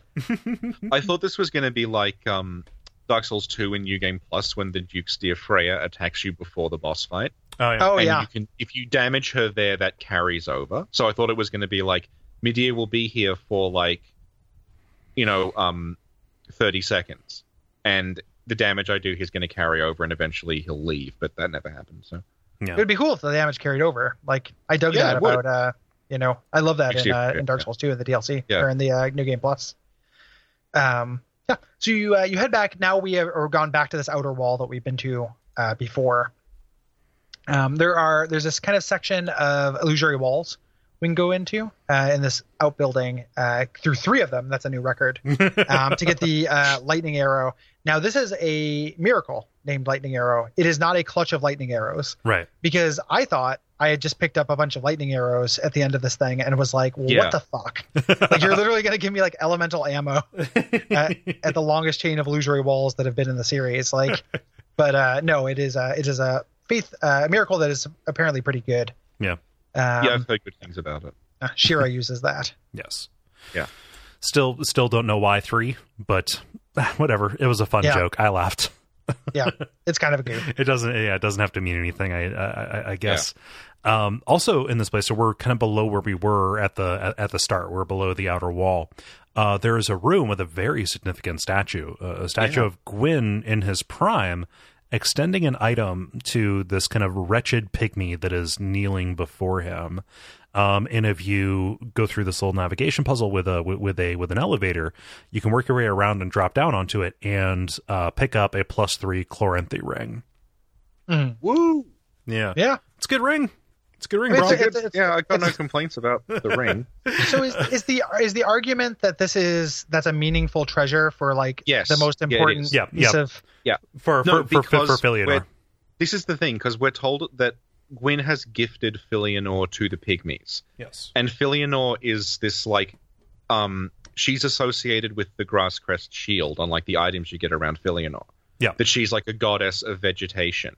So the idea of Gwyn giving the Chloranthy ring to the pygmies, it's symbolically him giving them Filianor. Yes. Yeah, that's what it is. And it's this is the thing, I didn't like that. And people are like, no, you don't get it. He's giving them Filianor. And it's no, I get it. It's just that all it's doing is underlining something that we're told on a banner description that we got at the beginning of this area. Yep. I get what it's going for. It's a clever little piece of symbolism, but it's not new information. It's using an item we already have to tell us something we already know. Mm-hmm. It's also a little bit. Yeah, I mean, I don't like that, and I think that connection. So I read through all the item descriptions in the DLC today to prepare for recording. The connection between Filianor and vegetation is there, but it's not airtight and super strong. Yeah. There's one thing with her covenant where it says, it's green. It's like a crust of grass, and then there's another thing that is a crust of grass. Yeah, so which it's is not the Grasscrest shield. Yeah, which was the stamina regen shield. Yeah, it was never mentioned because she would have been scrubbed. Yeah, the young grass do. I was looking at covenant reward things for the spear. Yeah. Mm-hmm. So the Grasscrest shield in the base game has, what is it referencing that? No. Leads because it to the item descriptions talk about the crest of grass, which which refers to the Grasscrest shield, which is the shield that gives you stamina regen like the Chloranthy ring. Yes. And the justification also works backward, confirming that the Grasscrest, So Grasscrest to the reference to the crest on the Covenant item. Yes. Right? That is connected to Filianor, and then Grasscrest to Chloranthy ring. Yes, read the description on the young grass dew as well. Yeah, no, I looked at that. I hate that. Like I think that's bullshit. Like that is a really tenuous thing. Like, but it's there. It's supported by the statue. Like I'm not crazy about it, but like it's like that is what they are showing you. It is a small version of the actual thing that he did, which was give his daughter over. Yeah, it's just I don't know. Like I don't know. Yeah, it's like one of those things where like people will defend it on the grounds that it is a reference that has themes in it, and it's like, I know it is. That doesn't make it good though. Yeah. Like Batman v Superman has themes. Yeah, that doesn't make it a good film. Yeah, like every like competent piece of writing will have like recurring motifs and themes, and it'll have something that it is about, but that doesn't redeem like if the story is badly written. Yeah. I mean, like, I don't think it's good. I just want to assert that it's there, that it exists. Like that is the scene that we are saying, and like it reveals something maybe more about this thing that has been around for a while. I don't think it's great, but it's there. Well, like, I mean, it doesn't tell us anything new about the Grasscrest Shield. No. We already know that Fëanor is, that Gwyn gave the Ring City to the Pygmies, and we know that Fëanor was placed to kind of like steward it. We already knew those things. That doesn't really tell us anything else. Even if instead of the Chloranthy Ring +3, it was called like the Grasscrest Ring, and it had the exact same effect as the Chloranthy Ring, and a different description that mentioned Fëanor, people wouldn't be so annoyed at it. That might be part of what's frustrating to me about it too, because I found many of these things. Yeah, like I found so many Chloranthy rings, so it's a diluted piece of meaning. And they have always been something about Fëanor, except she's never been mentioned or conceived of before this. I think that's what's frustrating about me, is it's retconning an item that has been around way before there was Fëanor, just for no particular reason. Yeah. Are you suggesting Miyazaki didn't have Fëanor planned out since Dark Souls? No, 100%. It feels like a different version of the Xanthus stuff being associated with Oolacile. Yeah. It's not incredibly satisfying. I like the tableau. I like the image. What he is holding and what he is presenting, it can be underwhelming. However, like seeing a depiction of Gwyn in his prime, and also like what he wants the Pygmies to understand is their role in relation to him, I think that is effective statuary. Yeah. I guess I also am frustrated by, if the gods of Anor Londo have had kind of a meaning, right? So like we have like, our god of war, and then our, Gwyndolin, this kind of like dark sun or this moon kind of associated thing. Having Fëanor associated with kind of plant life or with regeneration doesn't tie in adequately to her function in this DLC as this kind of load-bearing dreamer. Like she should be the goddess of dreams or time or something like that. Like she should be associated with, not regeneration and life. We already have a bountiful, like we have a fertility kind of based fertility goddess. Like why like I don't know. I think like the closest I can get with it is like the way the dark soul corrupts is seen as like dead vegetation like growing out of you, and like she seems to be connected with like living vegetation, so I they may have been going for something there, but like just the issue in general is, why the fuck is she Gwyn's daughter? Like, she could have been just like, Gwyn placed this, placed a dreaming curse upon the Queen of the Pygmies, or like, this is just a god we've never seen before, but they're making her Gwyn's daughter when like we have had like throughout the games these references to like Gwyn had 3 children, here they are. They are like the Princess of Healing, and then the Dark Sun, and the War God, and they fit together perfectly as like, you have like masculine violent god, feminine fertility goddess, and then Gwyndolin, who is in between the two. Like that worked perfectly, and then like just to just out of nowhere reveal that he has this hidden third daughter who we've never heard of. It's like ludicrous. I think they really like the idea of Gwyn having secret kids that nobody knows about, but they do not have the willpower to. They only like it on their terms. They do not have the willpower to keep them a secret, right? So they revealed who the mysterious third one was. Like, fuck, there needs to be another secret kid. But then by the time this comes out, god damn it, we can't have them be a secret. Fuck. Yeah. I literally hate everything about this. Like this part. The Nameless King, like Gwyn's. They didn't just out of nowhere reveal, hey, Gwyn had an extra kid, because we've been told since Dark Souls 1 that Gwyn had an elder son who was struck from the records because of this great crime he'd committed. Yep. And like, so for them to, I'm okay with them revealing the Nameless King as like, okay, it's the end of the series now. Here's the guy you've been talking about. Maybe people aren't happy with that, but like it works for me as like, okay, you've kind of like, this is something you have the right to wrap up at some point. Yeah. Filianor is different because it's just like, here's someone you've never heard of before who has like, and by the way, like I was saying before, it's like they couldn't come up with a way to make the character interesting, so they've just decided, oh, she's Gwyn's secret daughter you've never heard of. Yeah. And Gwyn having the secret daughter we've never heard of goes all the way back to that stupid fucking thing about Yorshka calling Gwyndolin brother. So it's like, well, is she also one of Gwyn? Because now you've opened the floodgates to like Gwyn having all these kids we don't know about. Yep. Oh. Yeah, I find that this immensely frustrating and unsatisfying. Yeah, subtraction through addition. Yeah, any like everything involving Filianor, and this plant association is is one of those things that I think sucks. You know, it's almost like they worked ring backwards. Like, what's a ring we wanted to give? Let's make Filianor associated with that, because we're not going to get. There's no reasoning behind it. There's no like. I mean, like you said, it could be the idea that you know, the dark is associated, or the curse is associated with dead plant life, and she's associated with life, like real plant life. But that gets so weirdly polytheistic in a way that doesn't feel Dark Souls. Like what are these, like, you know, like a there are gods of all the different things, like, you know, that can be, but that isn't how Dark Souls feels. Yeah, because like the Dark Souls gods, they weren't like, when you think of like the Greek pantheon or something, where there's like the god of this, the god of that, that's not what they were. They were just very, very powerful entities that happened to specialize in something. Right.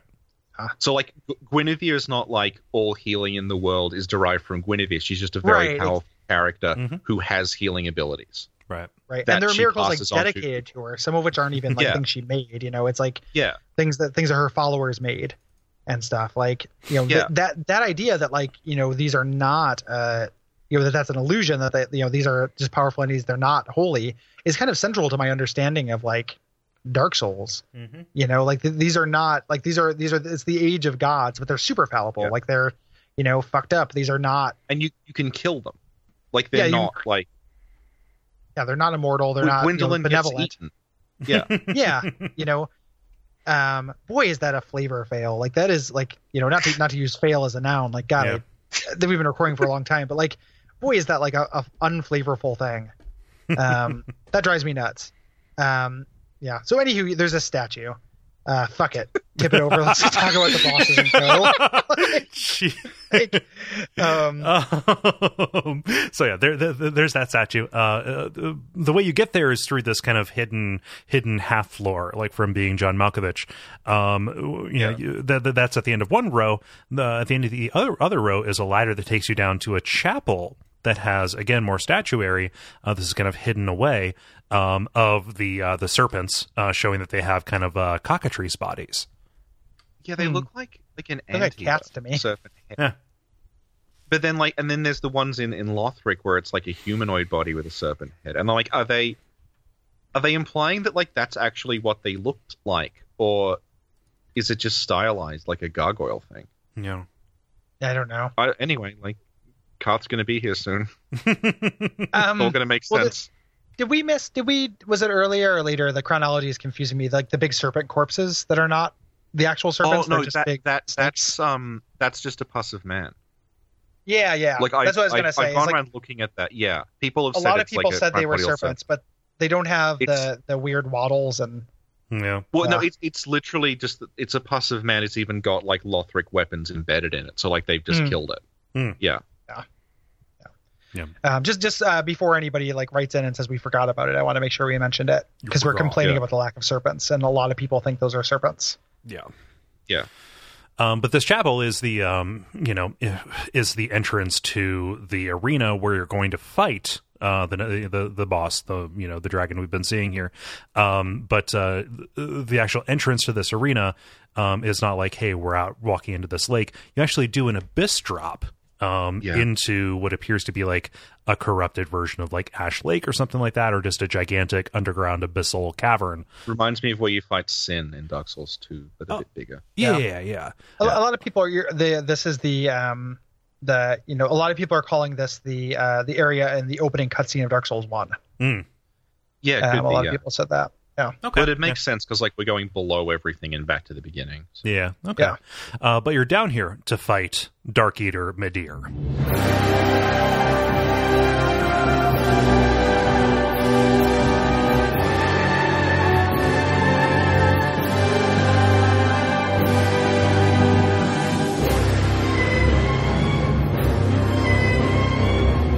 Alternatively, you're down here to fight Dark Eater Midir, like, I don't know, 4 times, and then realize that Dark Eater Midir has too many hit points. Yeah. And does more damage and uses his breath weapon too much, and you don't want to fight him. Right. Yeah. Stop. I'm looking at the notes here, and it just says, this is an optional boss, thankfully. Yeah. Yep. So, like, you guys didn't beat Midir? No. No. I bashed my head against him for a while, trying to melee him, and I was able to consistently get him down to like maybe 10 to 20%. But it was just became this war of attrition where he would just outlast me, and I got fed up, and I respect and just spammed Pestilent Mercury and killed him. That's really the weak to it. Yeah. And it's he's just it's a recurring thing with the bosses here where he just it's not like an interesting moveset, it's just really high numbers. It's super high numbers, and he has really high numbers, and it should be, I want to point out, before anyone says I didn't make any tries, I definitely did and got him down, several times, got him down pretty low. Every one of those attempts is a considerable commitment. Mm-hmm. It takes a long time to get him down to 20%. He has a lot of hit points. I have a shitty dex build. I am not doing very much damage to this guy. He has a lot of hit points, and the way he's designed is that you have to hit him basically in the head. No. Yeah. Because if you hit him in the body, it does half damage. But because he's huge, the head, he will do his breath attack and then his head drops, and that's your signal to run up and attack him. So there's a lot of just if you're just trying to hit him in the head. I know people have hit him in the knees and stuff, and they've beaten him that way. But if you're trying to hit him in the head, there's just an awful lot of just waiting and just trying not to get hit before he opens himself up. And then you will do a tiny chunk of the life bar, and then he will start again. And it's just it's attrition, and it's not. I don't find it I am an apologist for the Nameless King, because to me that fight is not attrition. That is if you fuck up, you just die. It's over very quickly if you don't know what you're doing. And, that is a fight that is very much about learning that character's moveset. Whereas Midir just seemed to be I'm just getting hit a lot, and eventually I run out of Estus before he runs out of health. And I just found it incredibly boring. Yeah. Hits were doing a lot of damage to me, with him. Yeah. So that the running out of Estus was a big problem, because I would lose, no less than 60%, if I got caught in flames. The tail swipe is does tons and tons of damage, hugely punishing. Yeah. God help if he just decides to whip out that jaw snap. Yeah. Oh god, and that grab attack where he will pick you up in his mouth while he breathes fire. Yeah. Yeah. Really and intense. Then it looks cool, but yeah. And then when he hits his second phase and he's casting Affinity, because why not? And it's just I had a Black Knight shield. He was doing I was blocking 95% of the damage, but I just got bored. Yeah, basically. I wasn't having fun, and the one of the problems is I was okay, I'm not having fun. I'm gonna summon to just get through it. But because the stakes were so high, what often happened was my summon, my ad would get killed, and then I would be dealing with tanky you know, like, you know, two on one Midir.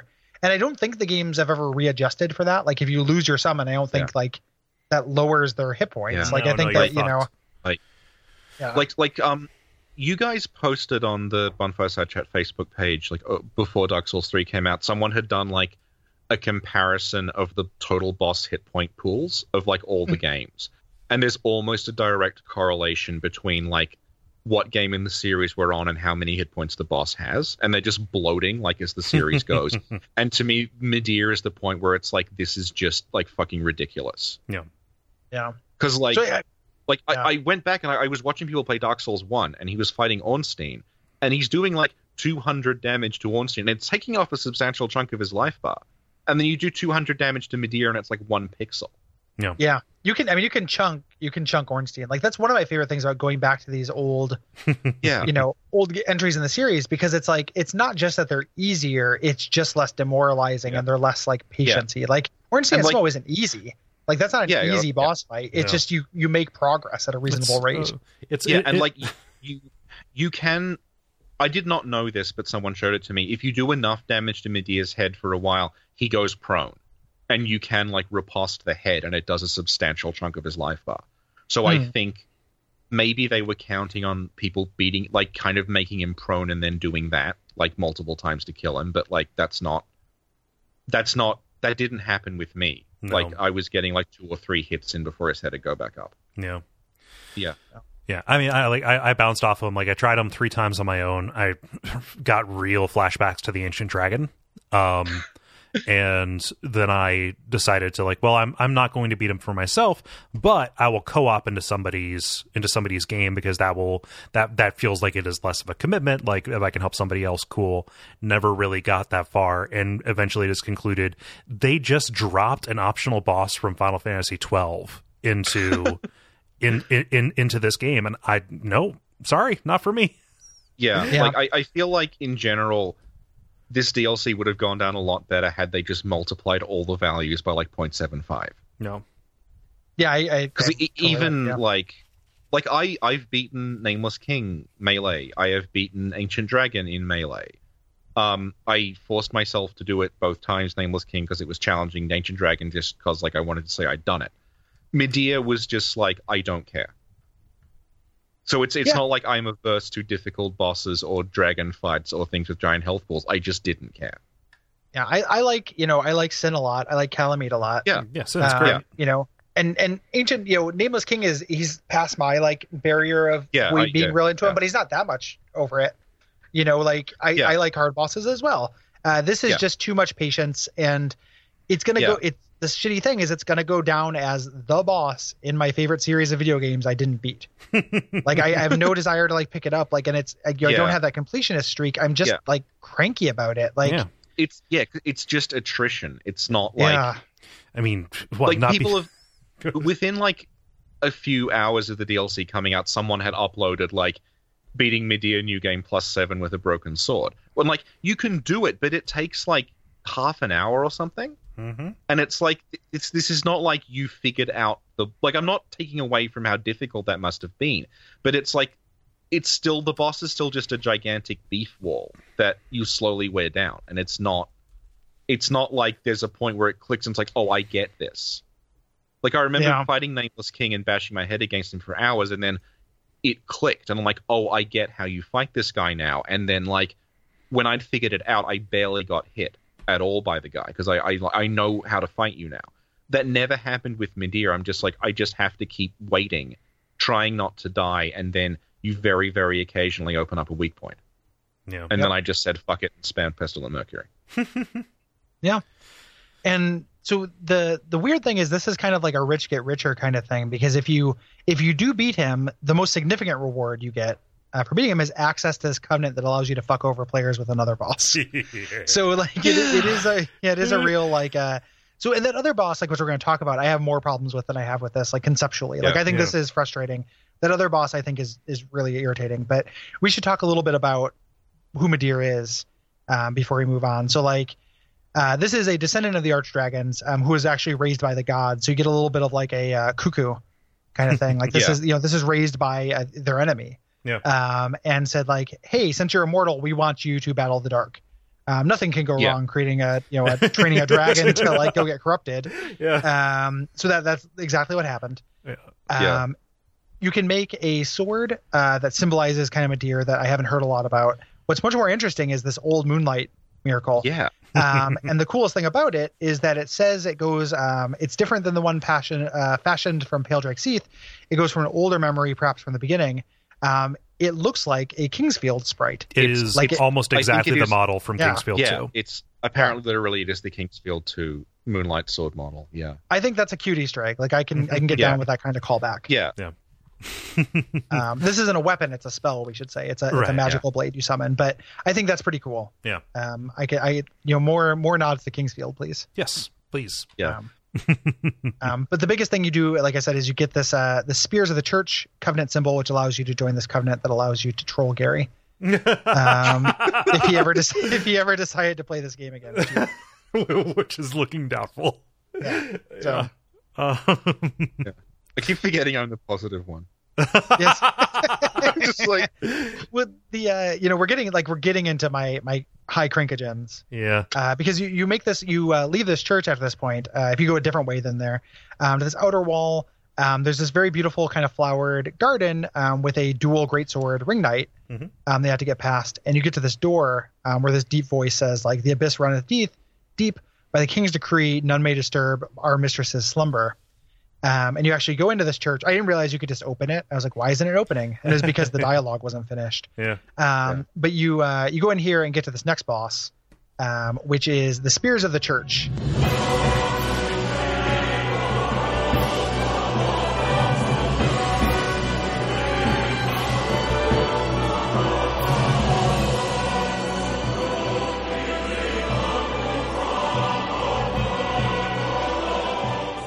Which is a boss that can mean a lot of different things. So the canonical version of this, and the one that has narrative implications, is Half-Light. One of the original kind of protectors of Princess Filianor, right? That is somebody who can be summoned in for kind of a more difficult version of like, hey, you're just fighting a person kind of fight. Right. It starts off with Judicator Argo staying in the church, and he summons this offline NPC, and then there is another like a painting guardian that pops up to help that person. So I have a lot of problems with this boss fight. Like if we had re-recorded like bottom 10 bosses or something like this would end up in my bottom 10 because it is a direct repeat of something they've done before. Twice before. Twice. It's something they've done twice before. And the difficulty of this is so variable to me in a way that I found super frustrating. Like this just ended up being my Waterloo because everyone who I summoned to help me once I started summoning help were like fucking jabronis and couldn't weren't very helpful. And everyone I was summoning were all people to get summoned for this. You have to beat Madir. So you are likely like incredibly skilled at the game. These people were spec'd for like misery. Like I have a story about this. Go ahead with your story. When I was playing it, because of the time zone difference, there was barely anyone else online because like it wasn't out in North America yet. So my summon for Spirit of the Church was Paragon DS, who's this like really well-known PvP guy on. Yeah, he was my Spirit of the Church summon. So I was like, because apparently no one else was online, and I was destroyed in like 5 seconds. I figured I'm going to try out chess. I'm going to go down to the park. Guess what? They wheeled Deep Blue out. Oh, no. It's like that. And I'm just like, well, it's like summoning. Oh, I wonder who it's going to be. And it's like Spear of the Church, Paragon DS. I'm like, fuck. And he had invaded me like in the swamp area beforehand, I guess, because like no one else was online. So that's one of my soul's brushes with fame. I was invaded twice by Paragon DS on the ones. Oh, I forgot to mention, like for this fight and for Midir, you can summon patches if you have completed this quest line. Yes. Yeah. And he has a gigantic health pool. Oh, that's good. He's like really tanky. Yeah. Like he still has chaotic AI, but he's pretty tanky. The first couple of people who had summoned in since I was playing online had kind of reasonable kind of RPE names. So I thought I thought you could summon. I thought it was kind of a random thing. Like sometimes I got Half-Light because the connection wasn't good. Sometimes I got like, somebody named, Grell or something. Like it seemed like a reasonable name for a character. Yeah. And then eventually, so I didn't know the gimmick at first. I was just like, oh, this is kind of a cool fight where it's still not that great. It's still a 2-on-1 PvP fight, but it's like, oh, you could fight different random people, like depending. And then the first time I got like, Cuck Crusher 420, I was like, okay, like, like, it's Old Monk. And they actually, and he has the same spell that Old Monk gets. He gets the homing soul masses. So it just ends up being so variable, and they've done it. It's like it's this.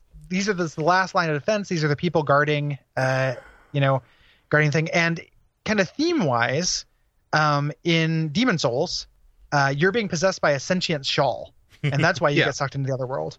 In Dark Souls 2, you're getting summoned through a mirror through like this kind of like magical creature that is set up to do this thing.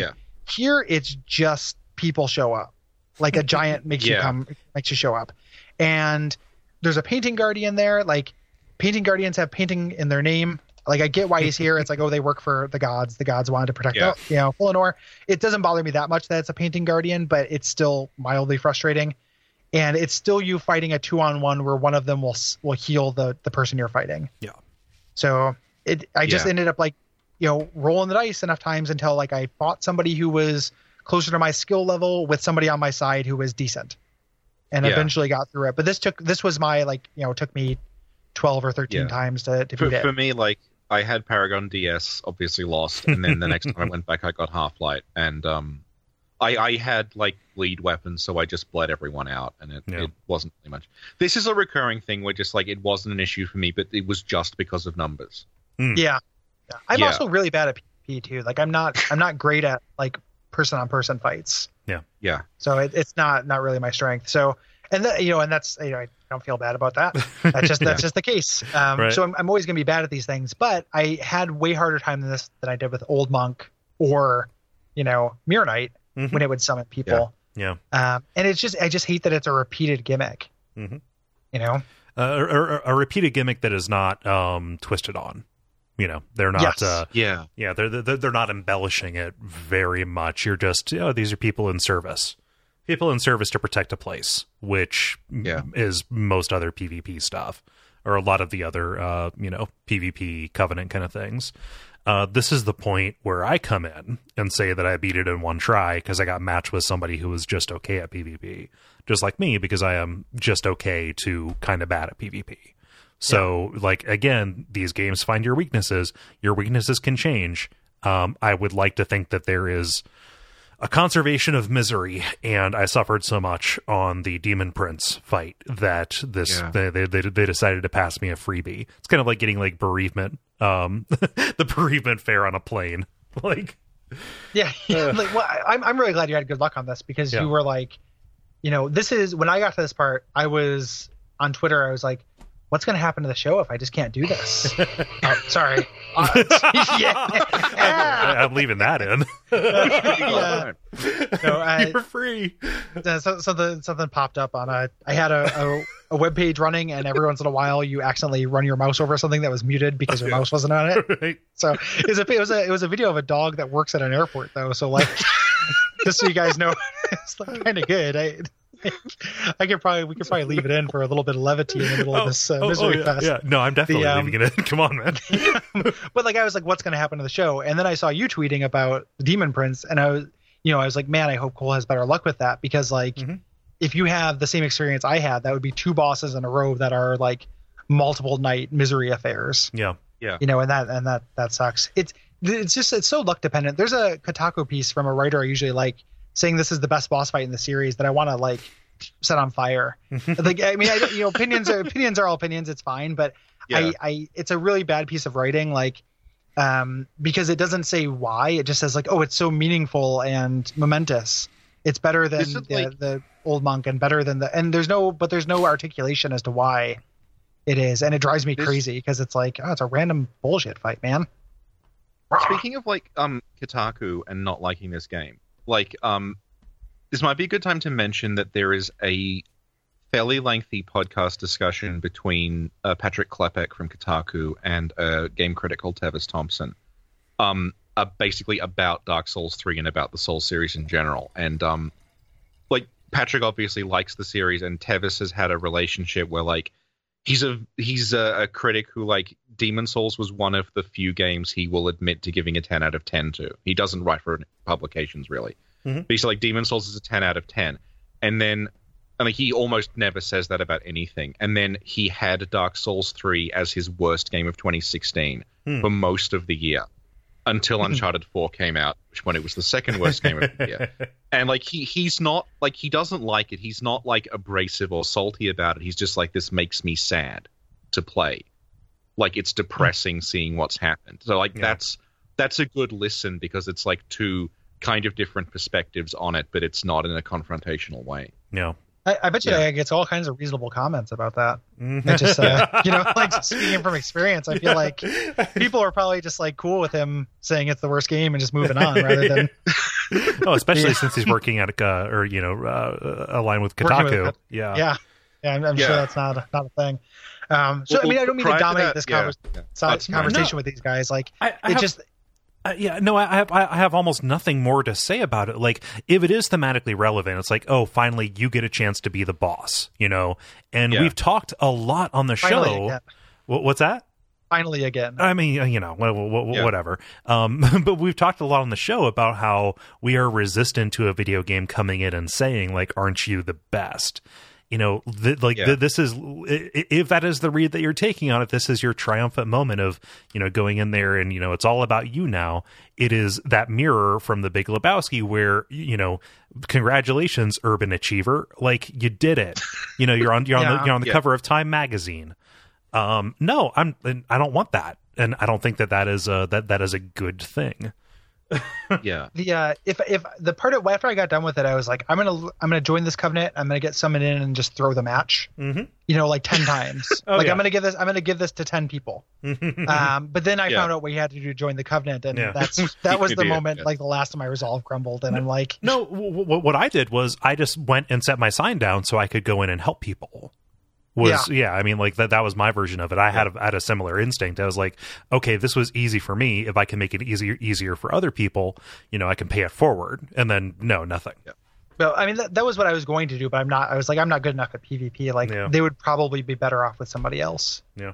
So that's not like not speaking of like thematic resonance and like Gwyn's children, like, the whole thing about a spear in the church, like, Yorshka has a church with a spear in it as well, and she's possibly one of Gwyn's secret kids. So I'm like, are they implying there's some, like, in Shadow Tower, there's a holy spear as, like, the MacGuffin. So, like, are they implying there's some connection between, like, the gods and holy spears in churches here? Because I don't. It's like this weird, like, the Filianor thing is like a weird, slightly more fleshed out retread of Yorshka, where you've got, like, the mysterious child of the gods locked up in a church with a holy spear, and I'm like, is this intentionally, like, are they going somewhere with this, or are they just out of ideas? I don't know. I don't know. You've got Cole, you've got it in the notes here that, like, if you betray the spears by waking up Filianor. I thought you were just gonna say, because Shira has a lot of different things she wants. Because she also, you know, I thought she turned against me because of not killing Midir, but then I found out she does it kind of no matter what. Yeah. You know, because she so a little bit past this, we should talk about Shira now, even though we're not quite there. Yeah. Let's just get this out of the way. This is past this next little area. You do this little fight with another character here, Shira, at the end of the DLC, who kind of ambushes you in this little alcove and reads you the riot act. I've searched for thee, dark-stricken creature. I am Shira, daughter of the Duke, descendant of gods, and trusted friend to Midir. At once, I am the honour of the gods, the glory of fire, and the fear of the dark. Thou shalt not go unpunished for thy treachery, thy profanity, and thy shameless yearning. Kind of gives, you know, I am the Andals, king, you know, queen of the first men, kind of list of things, and fights you. I did not, you know, at this point, I was confused. Because I didn't talk to her after fighting Midir, and didn't get all that stuff. I didn't know why she was fighting me. Yeah. The first time I fought her, I didn't know what this was about. It's a fine fight, but she's very confusing where she stands in the lore. Yeah. She's daughter of the Duke, which I don't know if it's the Duke, but we only know one Duke. Well, she has. It gets worse. Yeah, she's got the scales on her model, similar to the painters. Like her headpiece, it has the it's made from the shell of the clams that you find in Seath's cave. Oh, gotcha. So when I saw the Duke, I was, oh, Duke, it must be Seath. I'm like, Seath's a dragon. They wouldn't have done that. They wouldn't have done something that stupid. Oops. Yeah. So she is so it very implied she's the daughter of the Scaleless, who is now buddies with this dragon who is put in charge of Seath, the guy who hated dragons. Yeah. Well, this is a quisling dragon. Keep in mind, like this is the dragon they raised. They would have flushed it down the toilet when it got big enough. Like. It's this is the thing where it's like, I get that there is a lore justification for that. It's not really an archdragon. It's an archdragon like hatchling that they raised, and it's not like on that side. But it's still, it dilutes like the thematic, like what was going on with Gwyn fights the dragons, and then his son is struck from history because the son sides with the dragons, but then because Gwyn is a dick, he becomes friends with this like quisling dragon anyway. But then, adding into that now, like, the Quisling Dragon's daughter is in charge of looking after Gwyn's other daughter, and then, like, also, with no prior, build-up, Gwyn has, like, a pet dragon as well. And it's just, like, diluting the whole Gwyn versus dragons thing to the point where it's like, I don't... Like, it's lost all of it. Like he does hang out with a lot of dragons and dragon hybrids for somebody who hates dragons. Yeah. That's like one of his main things. Yeah. Oh, and also, here we have a half breed who is not hidden away in a painting, not completely obscured from the rest of the world. Yeah. Yeah, and it's like I'm not with SF plots that start falling in on themselves.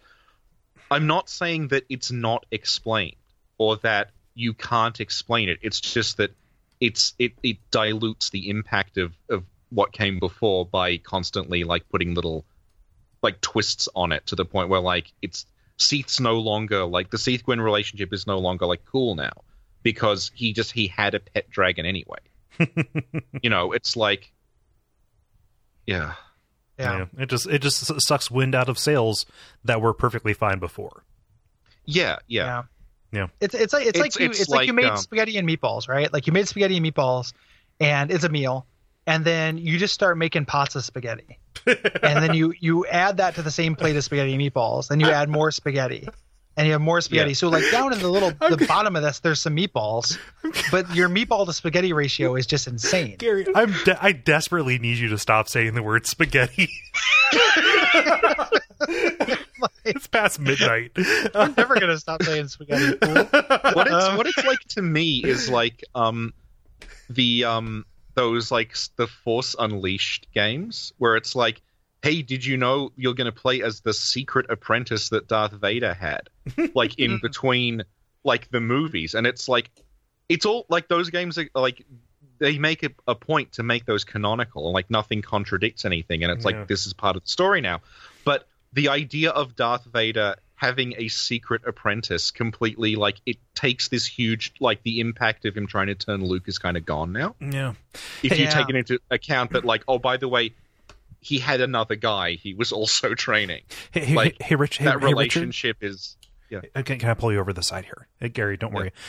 We don't talk about Star Wars in front of Gary. It starts a whole thing. All right. Okay. Oh, yeah. So back. Sorry to interrupt. I just wanted to let you know. I don't have an X-Men analogy I can use. God, it's you're not... Well, here, let's get into it. The thing about Cyclops and Professor X's relationship is before they retconned it to have the...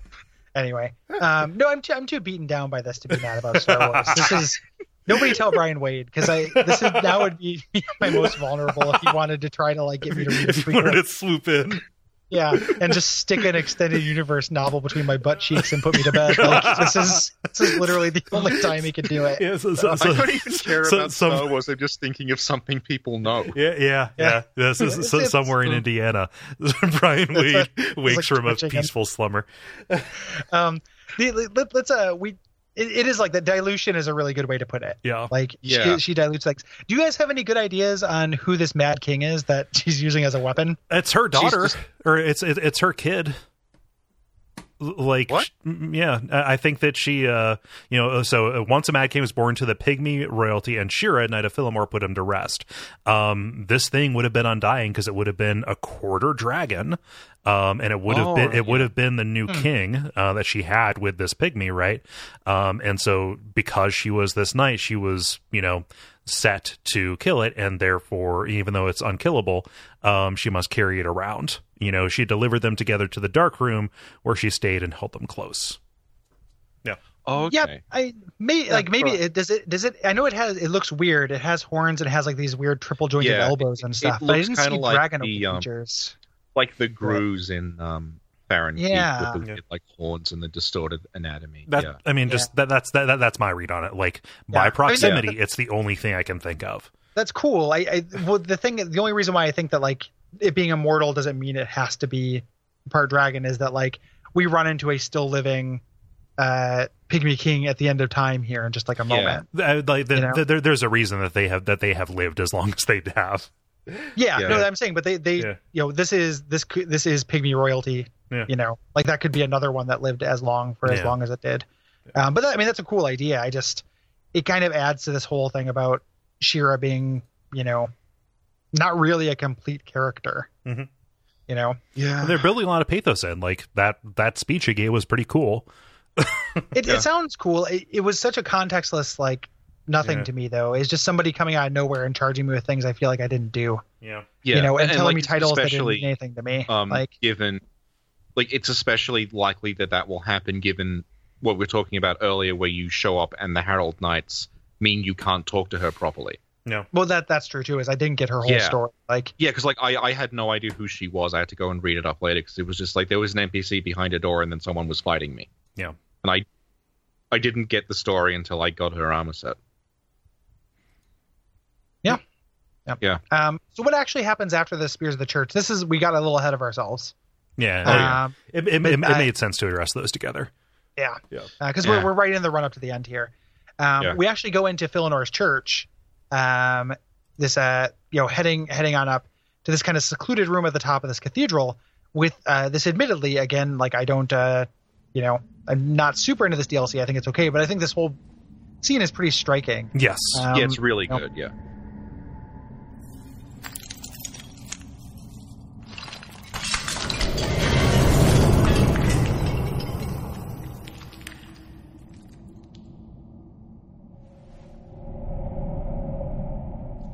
This woman who is Philinore, who is sleeping with this kind of broken, half crumbled egg. Yeah. Yeah. It's like a spear. And is it safe to assume? I always get a little bit hesitant. What's that? Orb status. Yes, it is orb. I was waiting for you to say orb. It is cool. It is cool. It is cool and orb. No, look, but this housed the Dark Soul at some point, and it's broken because Gale was here before us. Yeah.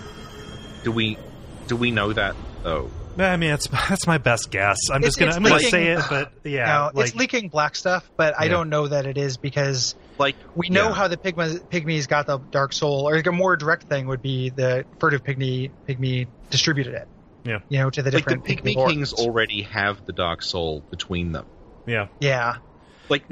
How I see it, right, is that everyone is obsessed with that egg, and Vati has announced he is having a screening of this anime called Angel's Egg, which he thinks might help explain what the egg is because there's an egg in that.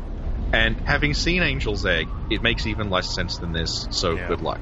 But I think the egg thing, people are looking at this the wrong way and they're assuming the egg orb thing is significant. But what they keep flagging up, the NPCs in this, is that what's significant is don't wake up Philionor. And you literally... she's leaning on it. So she's using the egg as a pillow. She's keeping herself like propped up on that. So what wakes the egg crumbling wakes her up because it like the thing she's resting on collapses. Yeah. And things don't go badly until she's awake. It's not, and like the reason it's crumbling is because it's sort of communicating to you that like this would have crumbled anyway. Like this can't sustain itself, so you're just accelerating a process. Yeah. Yeah, that it was always going to crumble. Yeah, she fell asleep holding the fork.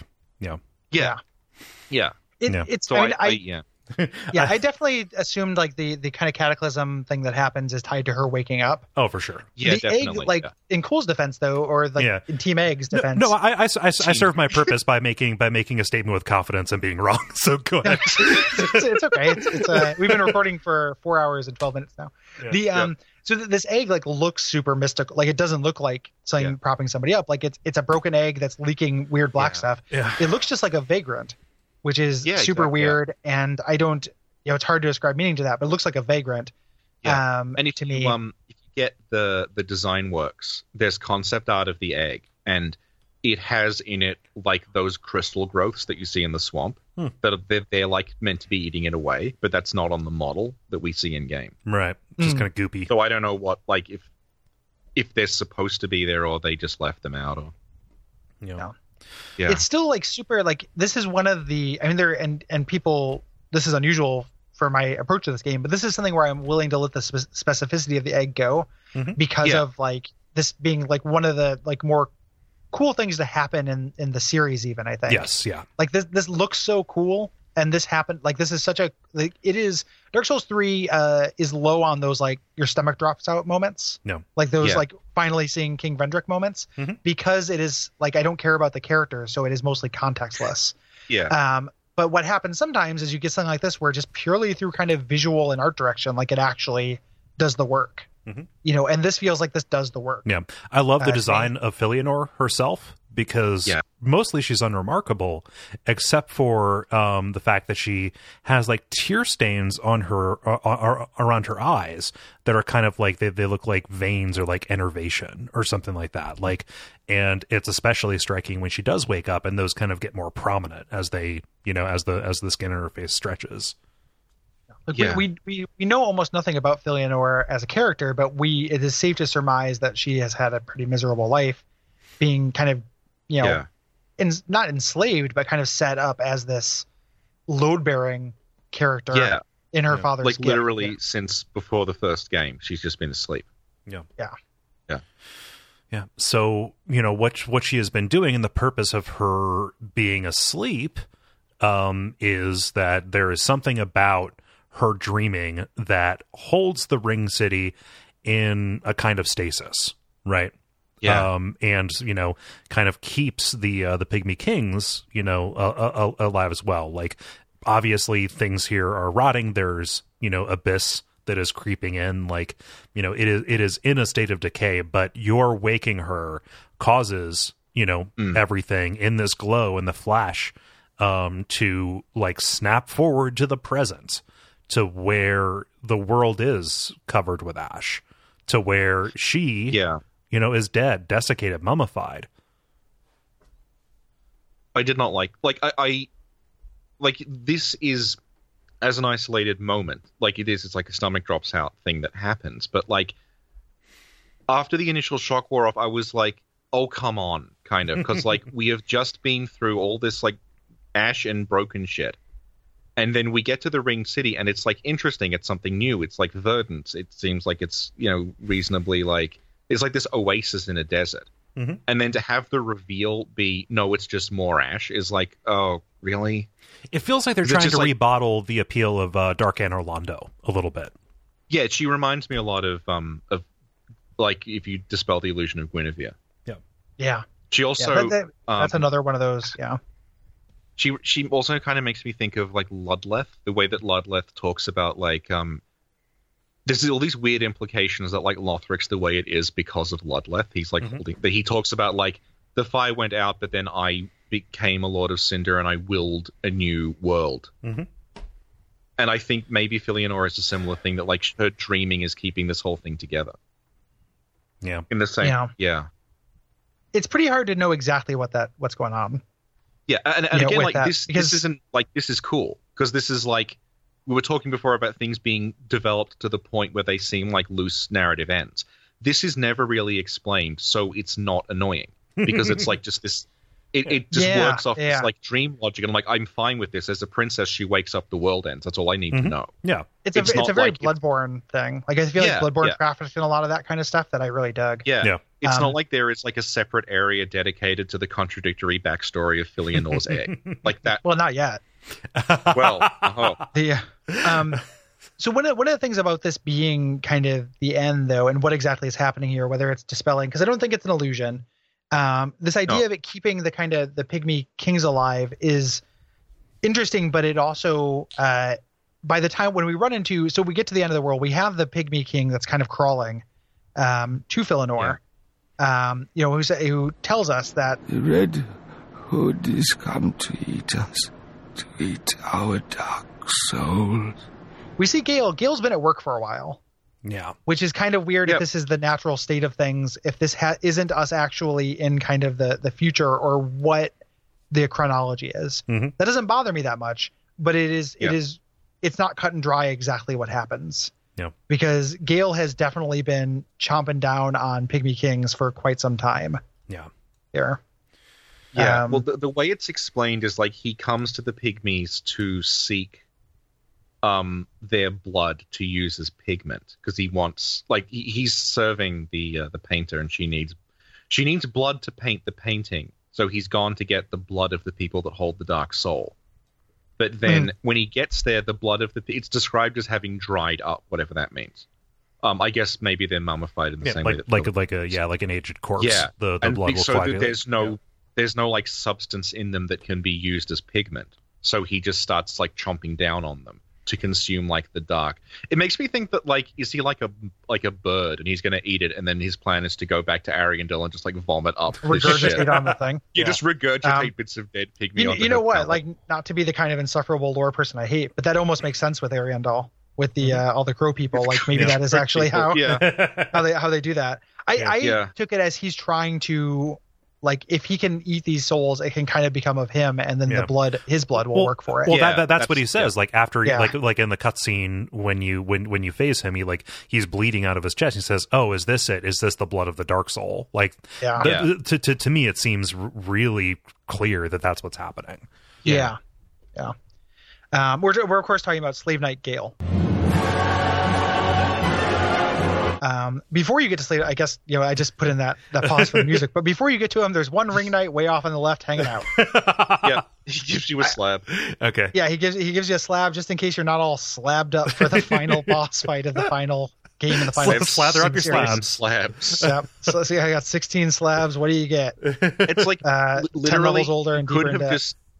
Could have just patched in an enemy that randomly dropped slabs, but no, we have to have fixed slab drops, but to make sure you can come up with multiple builds, they have to be like 20 of them. It's like, or make sure there's an enemy there. Yeah. Like at this point, you're about to fight Gale. Like, why couldn't that just be a slab on the ground? Like, literally, let me have whatever build I want for this fight. Like, give me the Slabapalooza 2017. Like, you walk into a room that's just Slab City. Like, if I haven't figured out my build by this part, I am in trouble. Exclusively for people who want to use that the Spear of the Mad King or whatever on this fight. Yeah. The Crucifix of the Mad King. Yeah. Can we actually do the music drop? Yes. There we go. So after you defeat that Ring the Knight, you are here to fight Slave Knight Gale.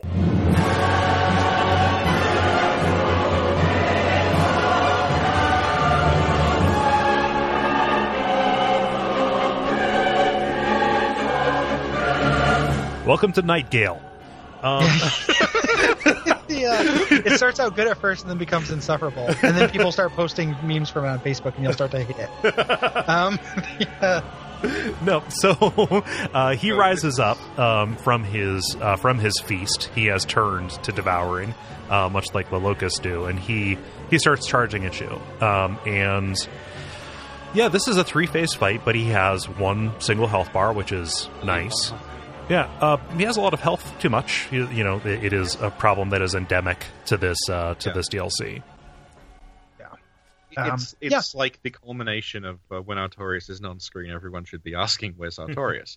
Because not only does he have like a very similar moveset to Artorias, the way it starts with him like having killed everything and like throwing it's like a direct lift of what Artorias does when you fight him. No.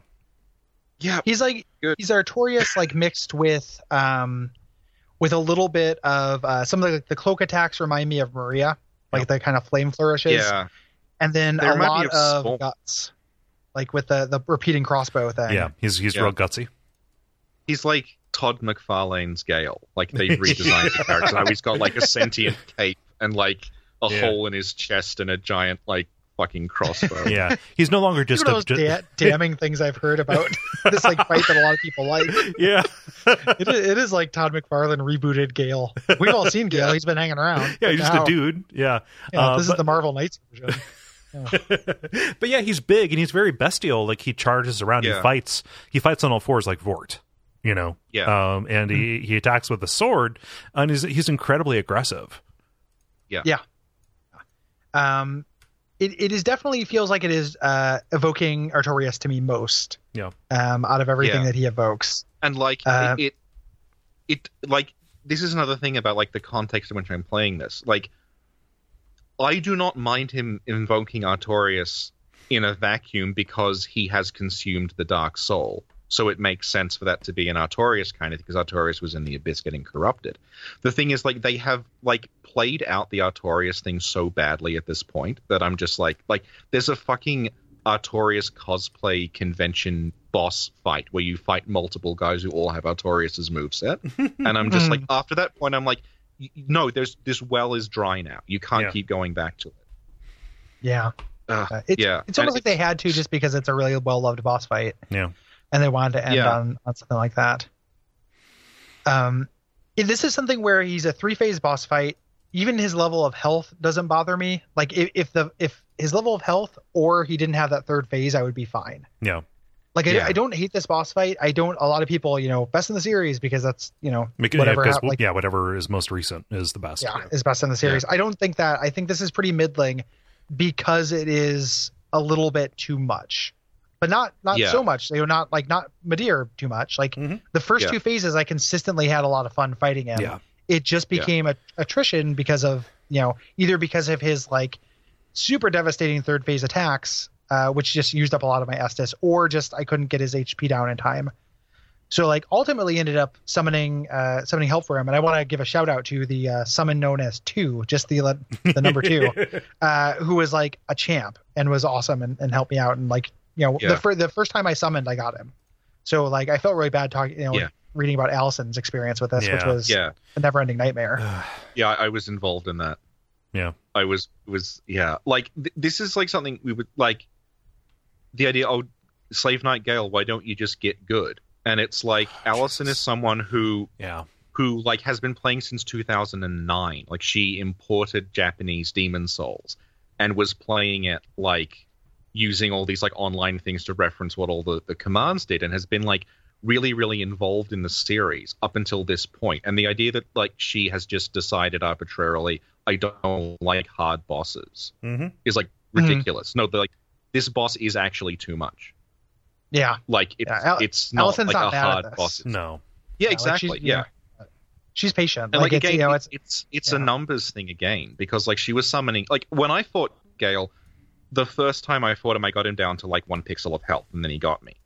And then like I got him on my 3rd attempt, and like us summoned, like she had me and 2 other people, and the health bar had just bloated to the point where like it's just like we can't. Like just wearing him down was taking too long. Yeah. I think it is almost really good. Yeah. Like it is almost, and the part of it that's almost good, I like more than I like Soul of Cinder. Oh, yeah. Like as far as ending fights for it. Like I think it is a cooler fight than that. Yeah. It's more imaginative. There's kind of like that crossbow is like mixes things up in a really interesting way, I think. And you can learn it. Like the crossbow, which I talked to a lot of people who died from it a lot. And like once you get it, it's like, oh, you can roll. This is an opportunity. Like if you dodge the direction and then roll through, like you can get in hits. Like finding those places was really fun. I just didn't want to do it forever. Yeah. And that was really the issue with him. Yeah. If they just eased back just a little bit. Yeah. Not again, ease, because that's the wrong word. Yeah. Yeah. times 0.75. 25% less health. Yeah, exactly. Yeah, would have made this like a good like a great boss. Because like I like the escalation. I like when he has that moment where he stands up and realizes, oh, I've got the blood of the Dark Soul. Is this the blood? The blood of the Dark Soul. And gets more capable. Like phase 2 of this is really good. I like it a lot. But like when he gets the cloak that does the follow through, when he gets the Way of White Corona, the teleporting is a bit much. And I think that even the lightning is a little bit too much. It was before I figured out the way where the lightning strikes would fit. But like the escalation on this feels really cool and dramatic. Mm-hmm. Yeah. It's just a little bit like don't have that third phase, or just make that third phase be a little bit briefer. Yeah. And I think I would have dug it. And this is all, again, for my kind of nerfed dex build. Like I was not doing very much damage per hit on this guy. And apparently he bleeds. I feel like my bleed was pretty high, but maybe I just wasn't hitting enough times in a row to proc it. I beat him by bleeding him, basically. Yeah. And even if you do bleed, like if you bleed him, I was doing something like 150 damage per hit. The bleed damage for him on like the weapon I had when I looked it up online was something like 650. Oh Jesus! So it's a few extra hits. Yeah. But it's not like you're not chunking him. It's not like the Dancer. Yeah. Mm-hmm. Where like Dancer of the Boreal Valley, you bleed and it just like thwomp. There goes like 15%. I initially assumed he was immune to bleed until it started happening. I'm like, oh okay. Mm-hmm. Yeah. So almost a real good fight, not quite great level for me. Like I think the Demons is probably my favorite boss fight in the DLC, or that's probably about equal with this, and then the middle ones I didn't like. Yeah. But yeah, the arena here is cool. I don't mean to prolong this, but you are in this kind of gigantic ashen desert that has these chairs around. There are 8 lords of I was about to say Londor. There are 8 pygmy kings. The last one approached you, is crawling on the ground. I waited for him to get to Filianor. Lots of people did. Yeah. Oh, sweet summer child. Well, I mean, you ran out of patience. I wasn't out of patience at that point. I don't know if that qualifies me as a sweet summer child. I just I was hopeful that there would be something, but no, he just repeats his last line and then was dies. Streaming when he showed up, so I just took like an impromptu vote in the chat about, do I leave this guy alone or do we just kill him and see if he drops something? And he doesn't drop anything. Yeah, I would have liked to have mercy killed him, but. Yeah. One thing about the Pygmy Lords is like, again, like kind of resonating with something without really giving us new information, is that like there's 8 of them arranged 5 and 3, which is how the sigils work with Henri and you, that you have 5 and Henri has 3. Mm-hmm. Oh. Yeah.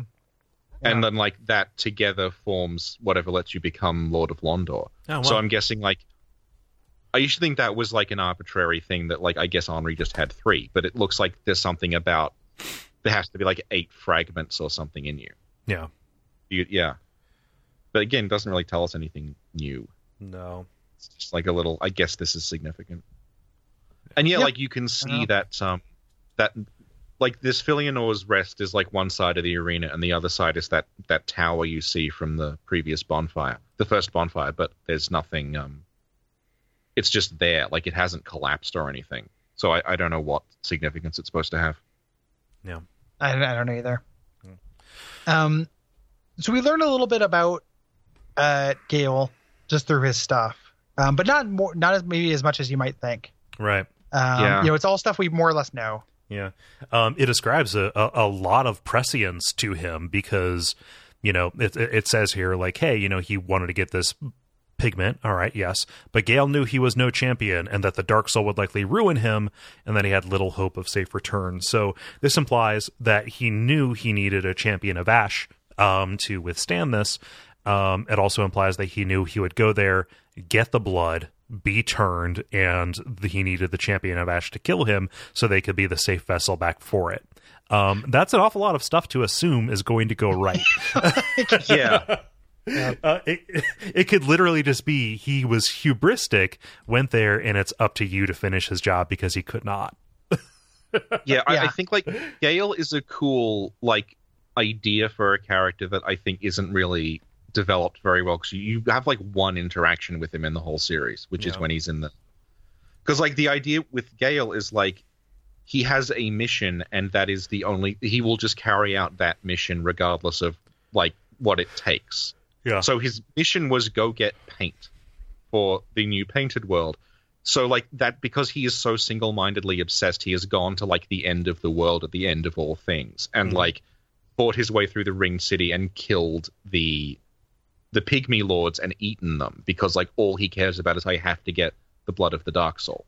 Yeah. But like, and like said that way, like he kind of seems like a compelling character, but the problem is you meet him once in the cathedral and he just traps you in a painting and laughs, and then the next time you see him, he's the Hulk.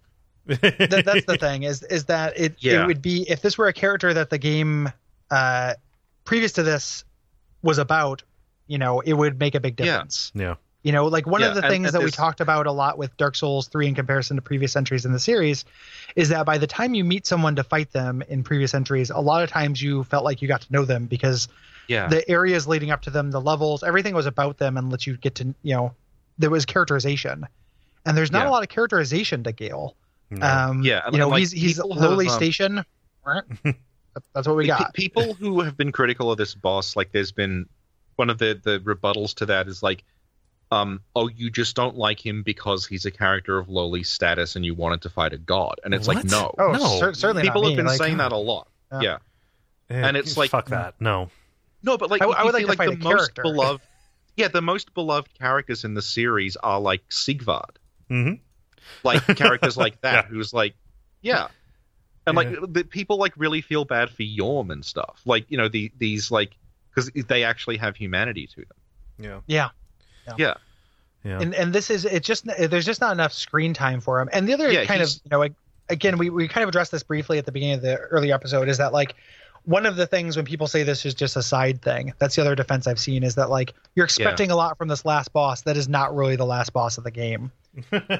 However, like this is at the end of the world after watching, you know, the time princess wake up after the egg crumble. Like this has a momentous air to it. Where you could reasonably expect somebody who is, if not, again, not of like stature in terms of the world itself. Mm-hmm.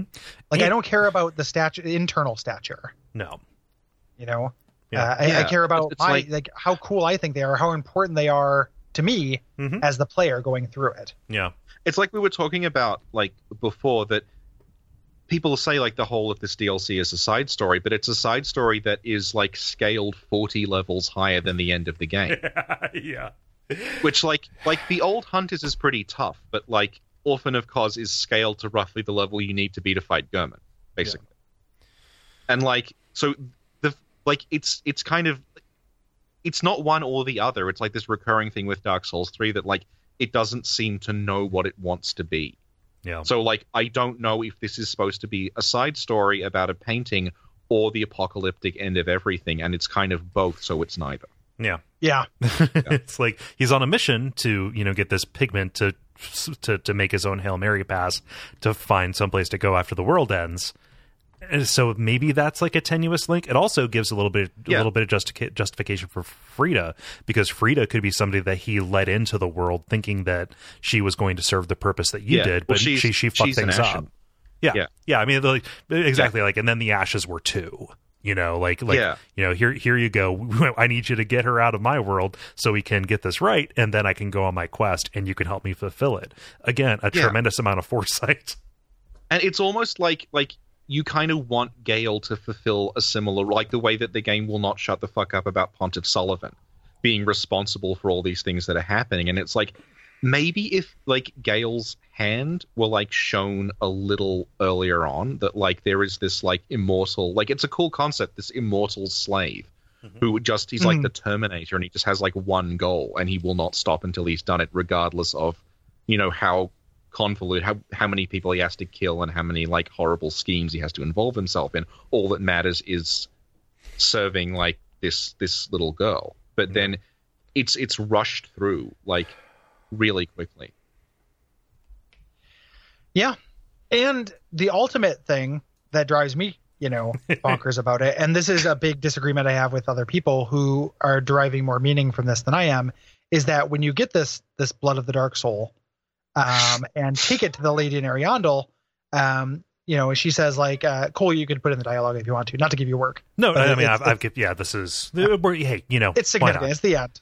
Let's. My thanks, Ashen One. With this will I paint a world. Please tell me thy name. I would name this painting after thee. And here's the important part. I will paint a world of that name. It will be a cold, dark, and very gentle place. And one day, it will make someone a goodly home. And then you can name it after yourself or refuse. If you name it after yourself, it's probably Ash.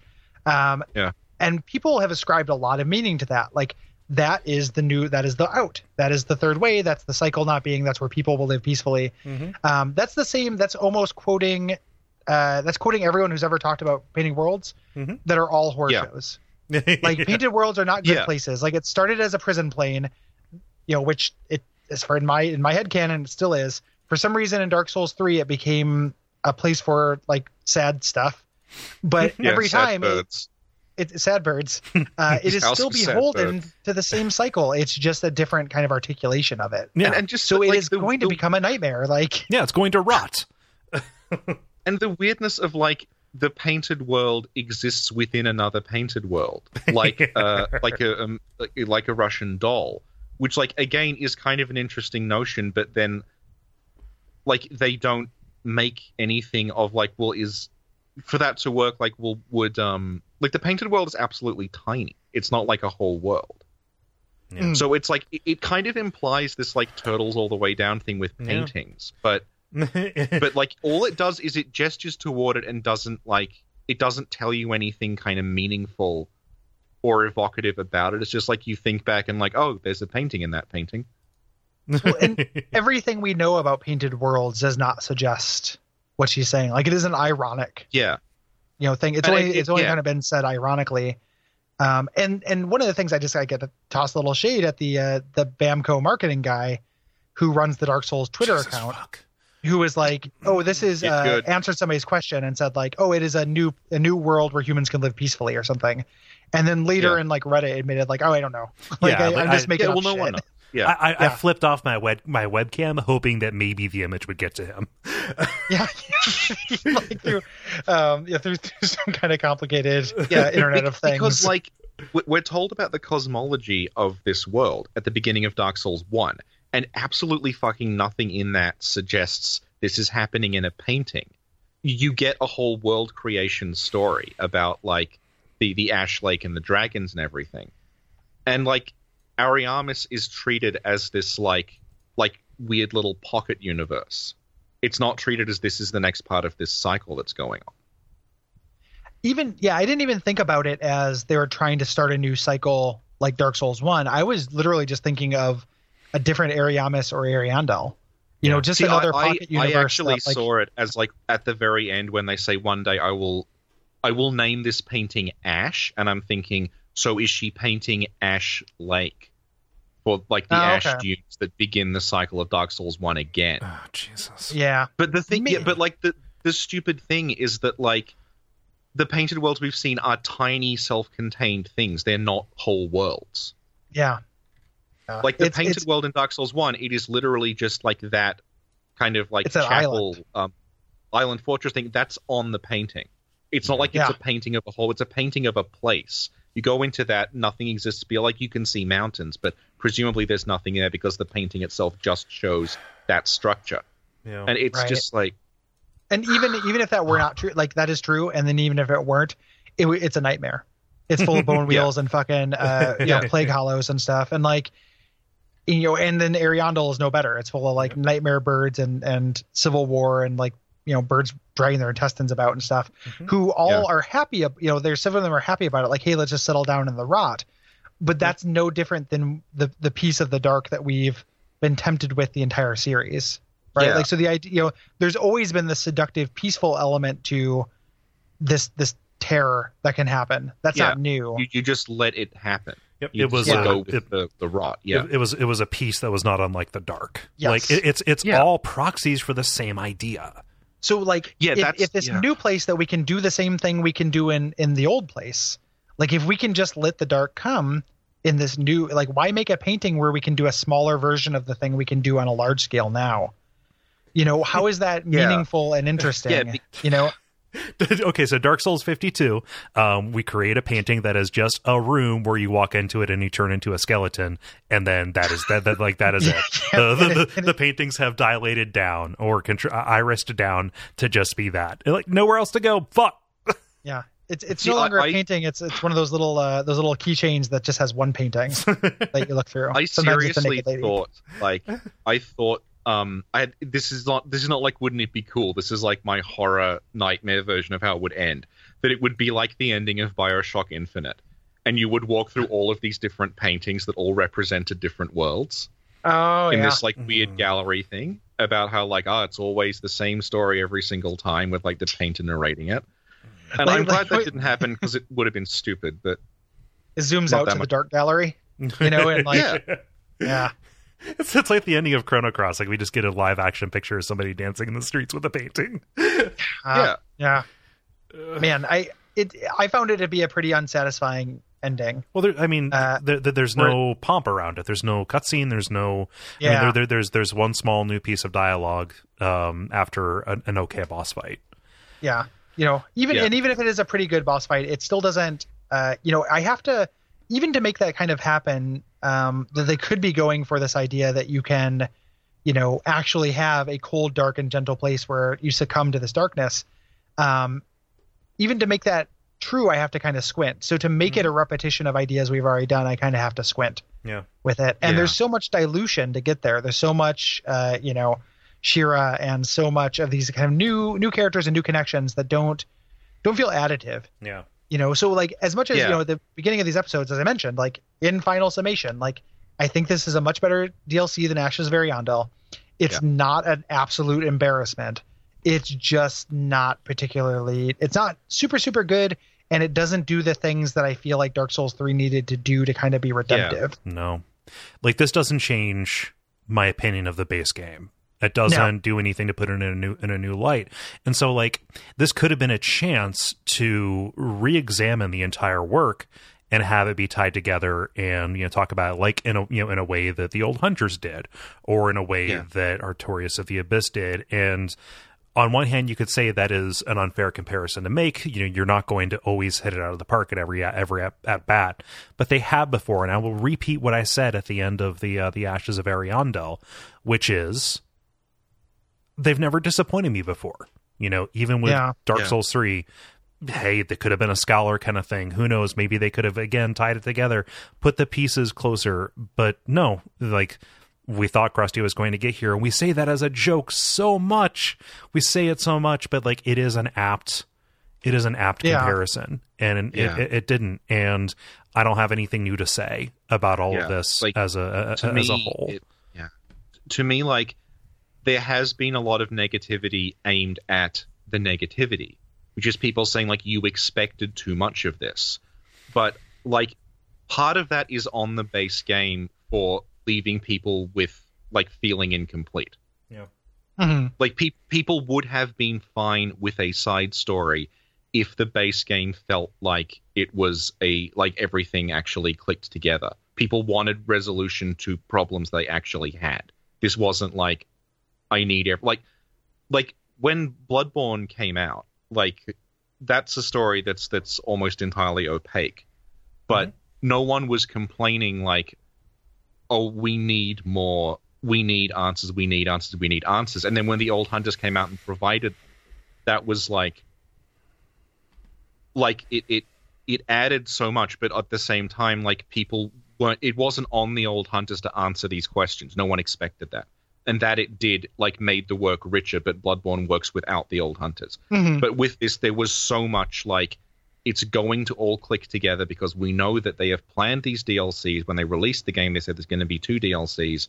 So, like, all of these, like, little tangents I was talking about that don't go anywhere, there was, people were kind of, there was goodwill around, like, well, I guess that'll be resolved at some point. And now that they weren't, they just stand there as tangents that don't work. Yeah. And to me, like it's not. Yeah, people were not expecting. It's not too much to expect that the story like hang together. Yeah, that's just basic. I said it at the beginning of last episode. It carries, the burden or the expectation of finality, right? I'm not asking for them to cut my steak and chew it for me. I am fine with ambiguity. I would like them to at least give the indication that the lines would start moving back together. I don't know. I lost my thread. I had like a real sound. Oh, here's my slam dunk. Like in a way, like in very broad strokes, they put together something that might have been an ending. Like they take it all the way back to the beginning. By talking about this unseen covenant that was made, right? And simultaneously, they take it to the very end. Like literally, you are at the end of the world. And I thought that like, oh, this exists at the end of the world. Oh, it's going to be like at some far extreme. No, this is like the restaurant at the end of the world. Like this is this is a moment in time where this city exists and has always existed and it wouldn't have always existed because that egg was going to break. That's what eggs do. Yeah. There. So like in a broad strokes, like they like, haha, we have this structural victory, but again, nothing in it hangs together and meets that expectation that like, again, those lines do not approach. They diverge. Yeah. It's, I feel like I've more or less said my piece.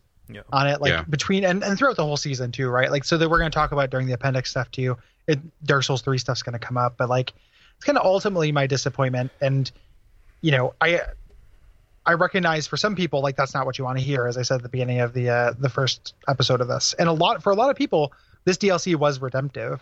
Yeah. I talked to a lot of people who didn't like Ashes, who didn't like Dark Souls 3 that much, and loved this. They're like, oh, the magic's back, and I wouldn't take that away from anybody. It didn't do a lot for me or for us, really, it seems like, and that's just kind of gonna have to be how it ends. Part of the that Krusty's gonna get here is that idea that like it's not even just the joy of going out on a good note, it's that when this happened, this has now crystallized everything that came before it. Right. So like the lack of possibility, like this, we've now the box is open. So Schrodinger's cat is either open or dead because now we're out of Dark Souls content. And like Schrodinger's cat is alive but sick. It's got wet tail, and it's it's got like that weird eye thing that cats get. And that's just how the cat is. And now the cat exists. And that the bummer thing is I'm going to move forward, and that's always going to be the cat. That's Dark Souls 3 for me, and it. The people who get mad at us about this, like, I don't know what we could have done differently to express this in terms of what it is, which is heartbreak. Yeah. Like this is my favorite video game series of all time. Like this is, I've dedicated a lot of years to my life to this. I went into this wanting to love it. Other entries in the series like touched my heart. And to have come away from one of these that like didn't, just didn't. Like this is the first entry where it's like I can count on one hand the moments that made me feel anything, and they all crumbled with the little bit of thought. And compare that to every other entry in the series that like is just really, really meaningful to me. It is a real big bummer. Heartbreak is the apt word. I would say that. It's like the difference between 1 and 3 is just expressed by Sigmar versus Sigward. Oh yeah, you're speaking my language. Let's get into it. I know we're approaching hour 5, but like Oh, but that's 100% it. Like it's any of those direct 1-to-1 comparisons, it always suffers. And it's except like perhaps they are patches. like they are obviously different in the way like it's not like you don't like Sigvard because you've seen Sigmar before and want something new. It's like they are differently handled, and one is handled well and one is not handled as well. Yeah. Like Priscilla and Yorshka, like all the stuff that happens in this. Man, it's like Ornstein versus the old Dragon Slayer. Like in a lot of ways. And like I'm somewhat sympathetic when people are like, oh, you guys gave Dark Souls 2 more of a pass. Like it's possible that some of the weaknesses of Dark Souls 2 did pave a way for us to be more critical of 3.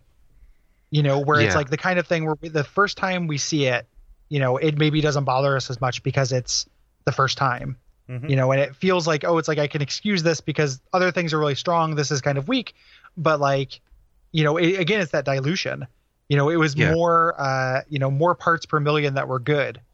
Yeah. And then Dark Souls 3 comes along, and it's like the second, the Ornstein told Dragon Slayer thing, that kind of comparison happens time and time again from Dark Souls 1 to Dark Souls 3, to where it just, if you're throwing a random dart, you're less likely to hit something good, and that's worrying.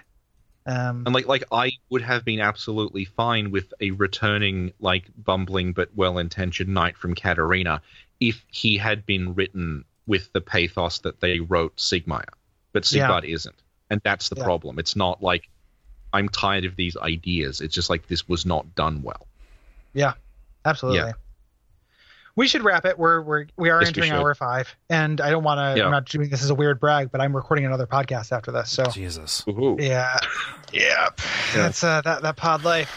But at the very least, like, it has been that crystallization. Just to end on like a positive note, like there's an upside to that crystallization too, where I've spent a lot of time thinking and talking about this game, and I feel like nope, this is where I'm at on it. Like this is a complete experience I had. Yeah. And it is what it is. It wasn't my favorite thing, but like that's it. That's the record.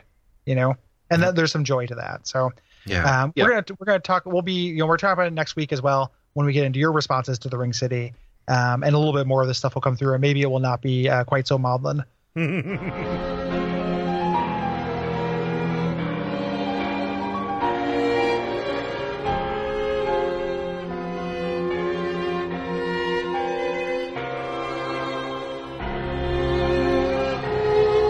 Richard, thank you for joining us for this like marathon. Thank you for asking me. Yeah, you've been nice. Ridiculously generous with your time.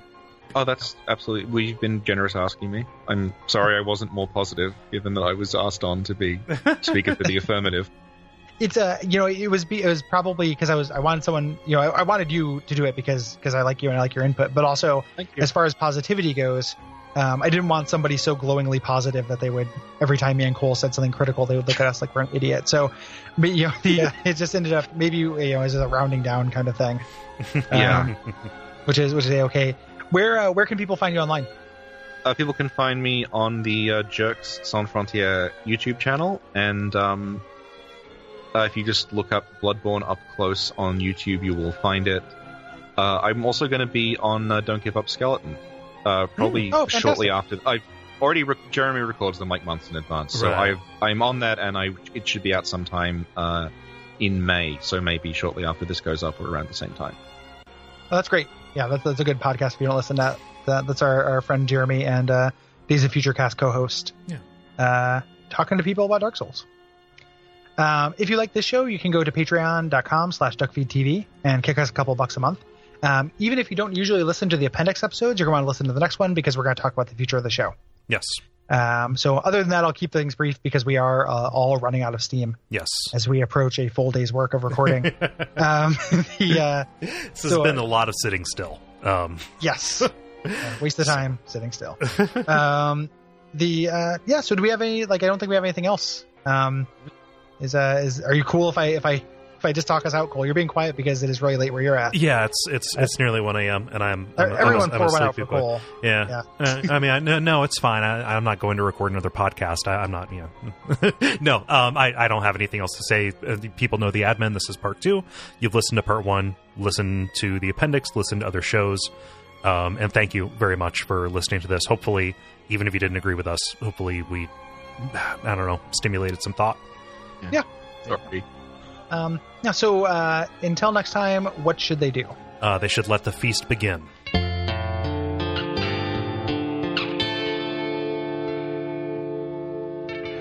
And we all pray that we will have far more soon.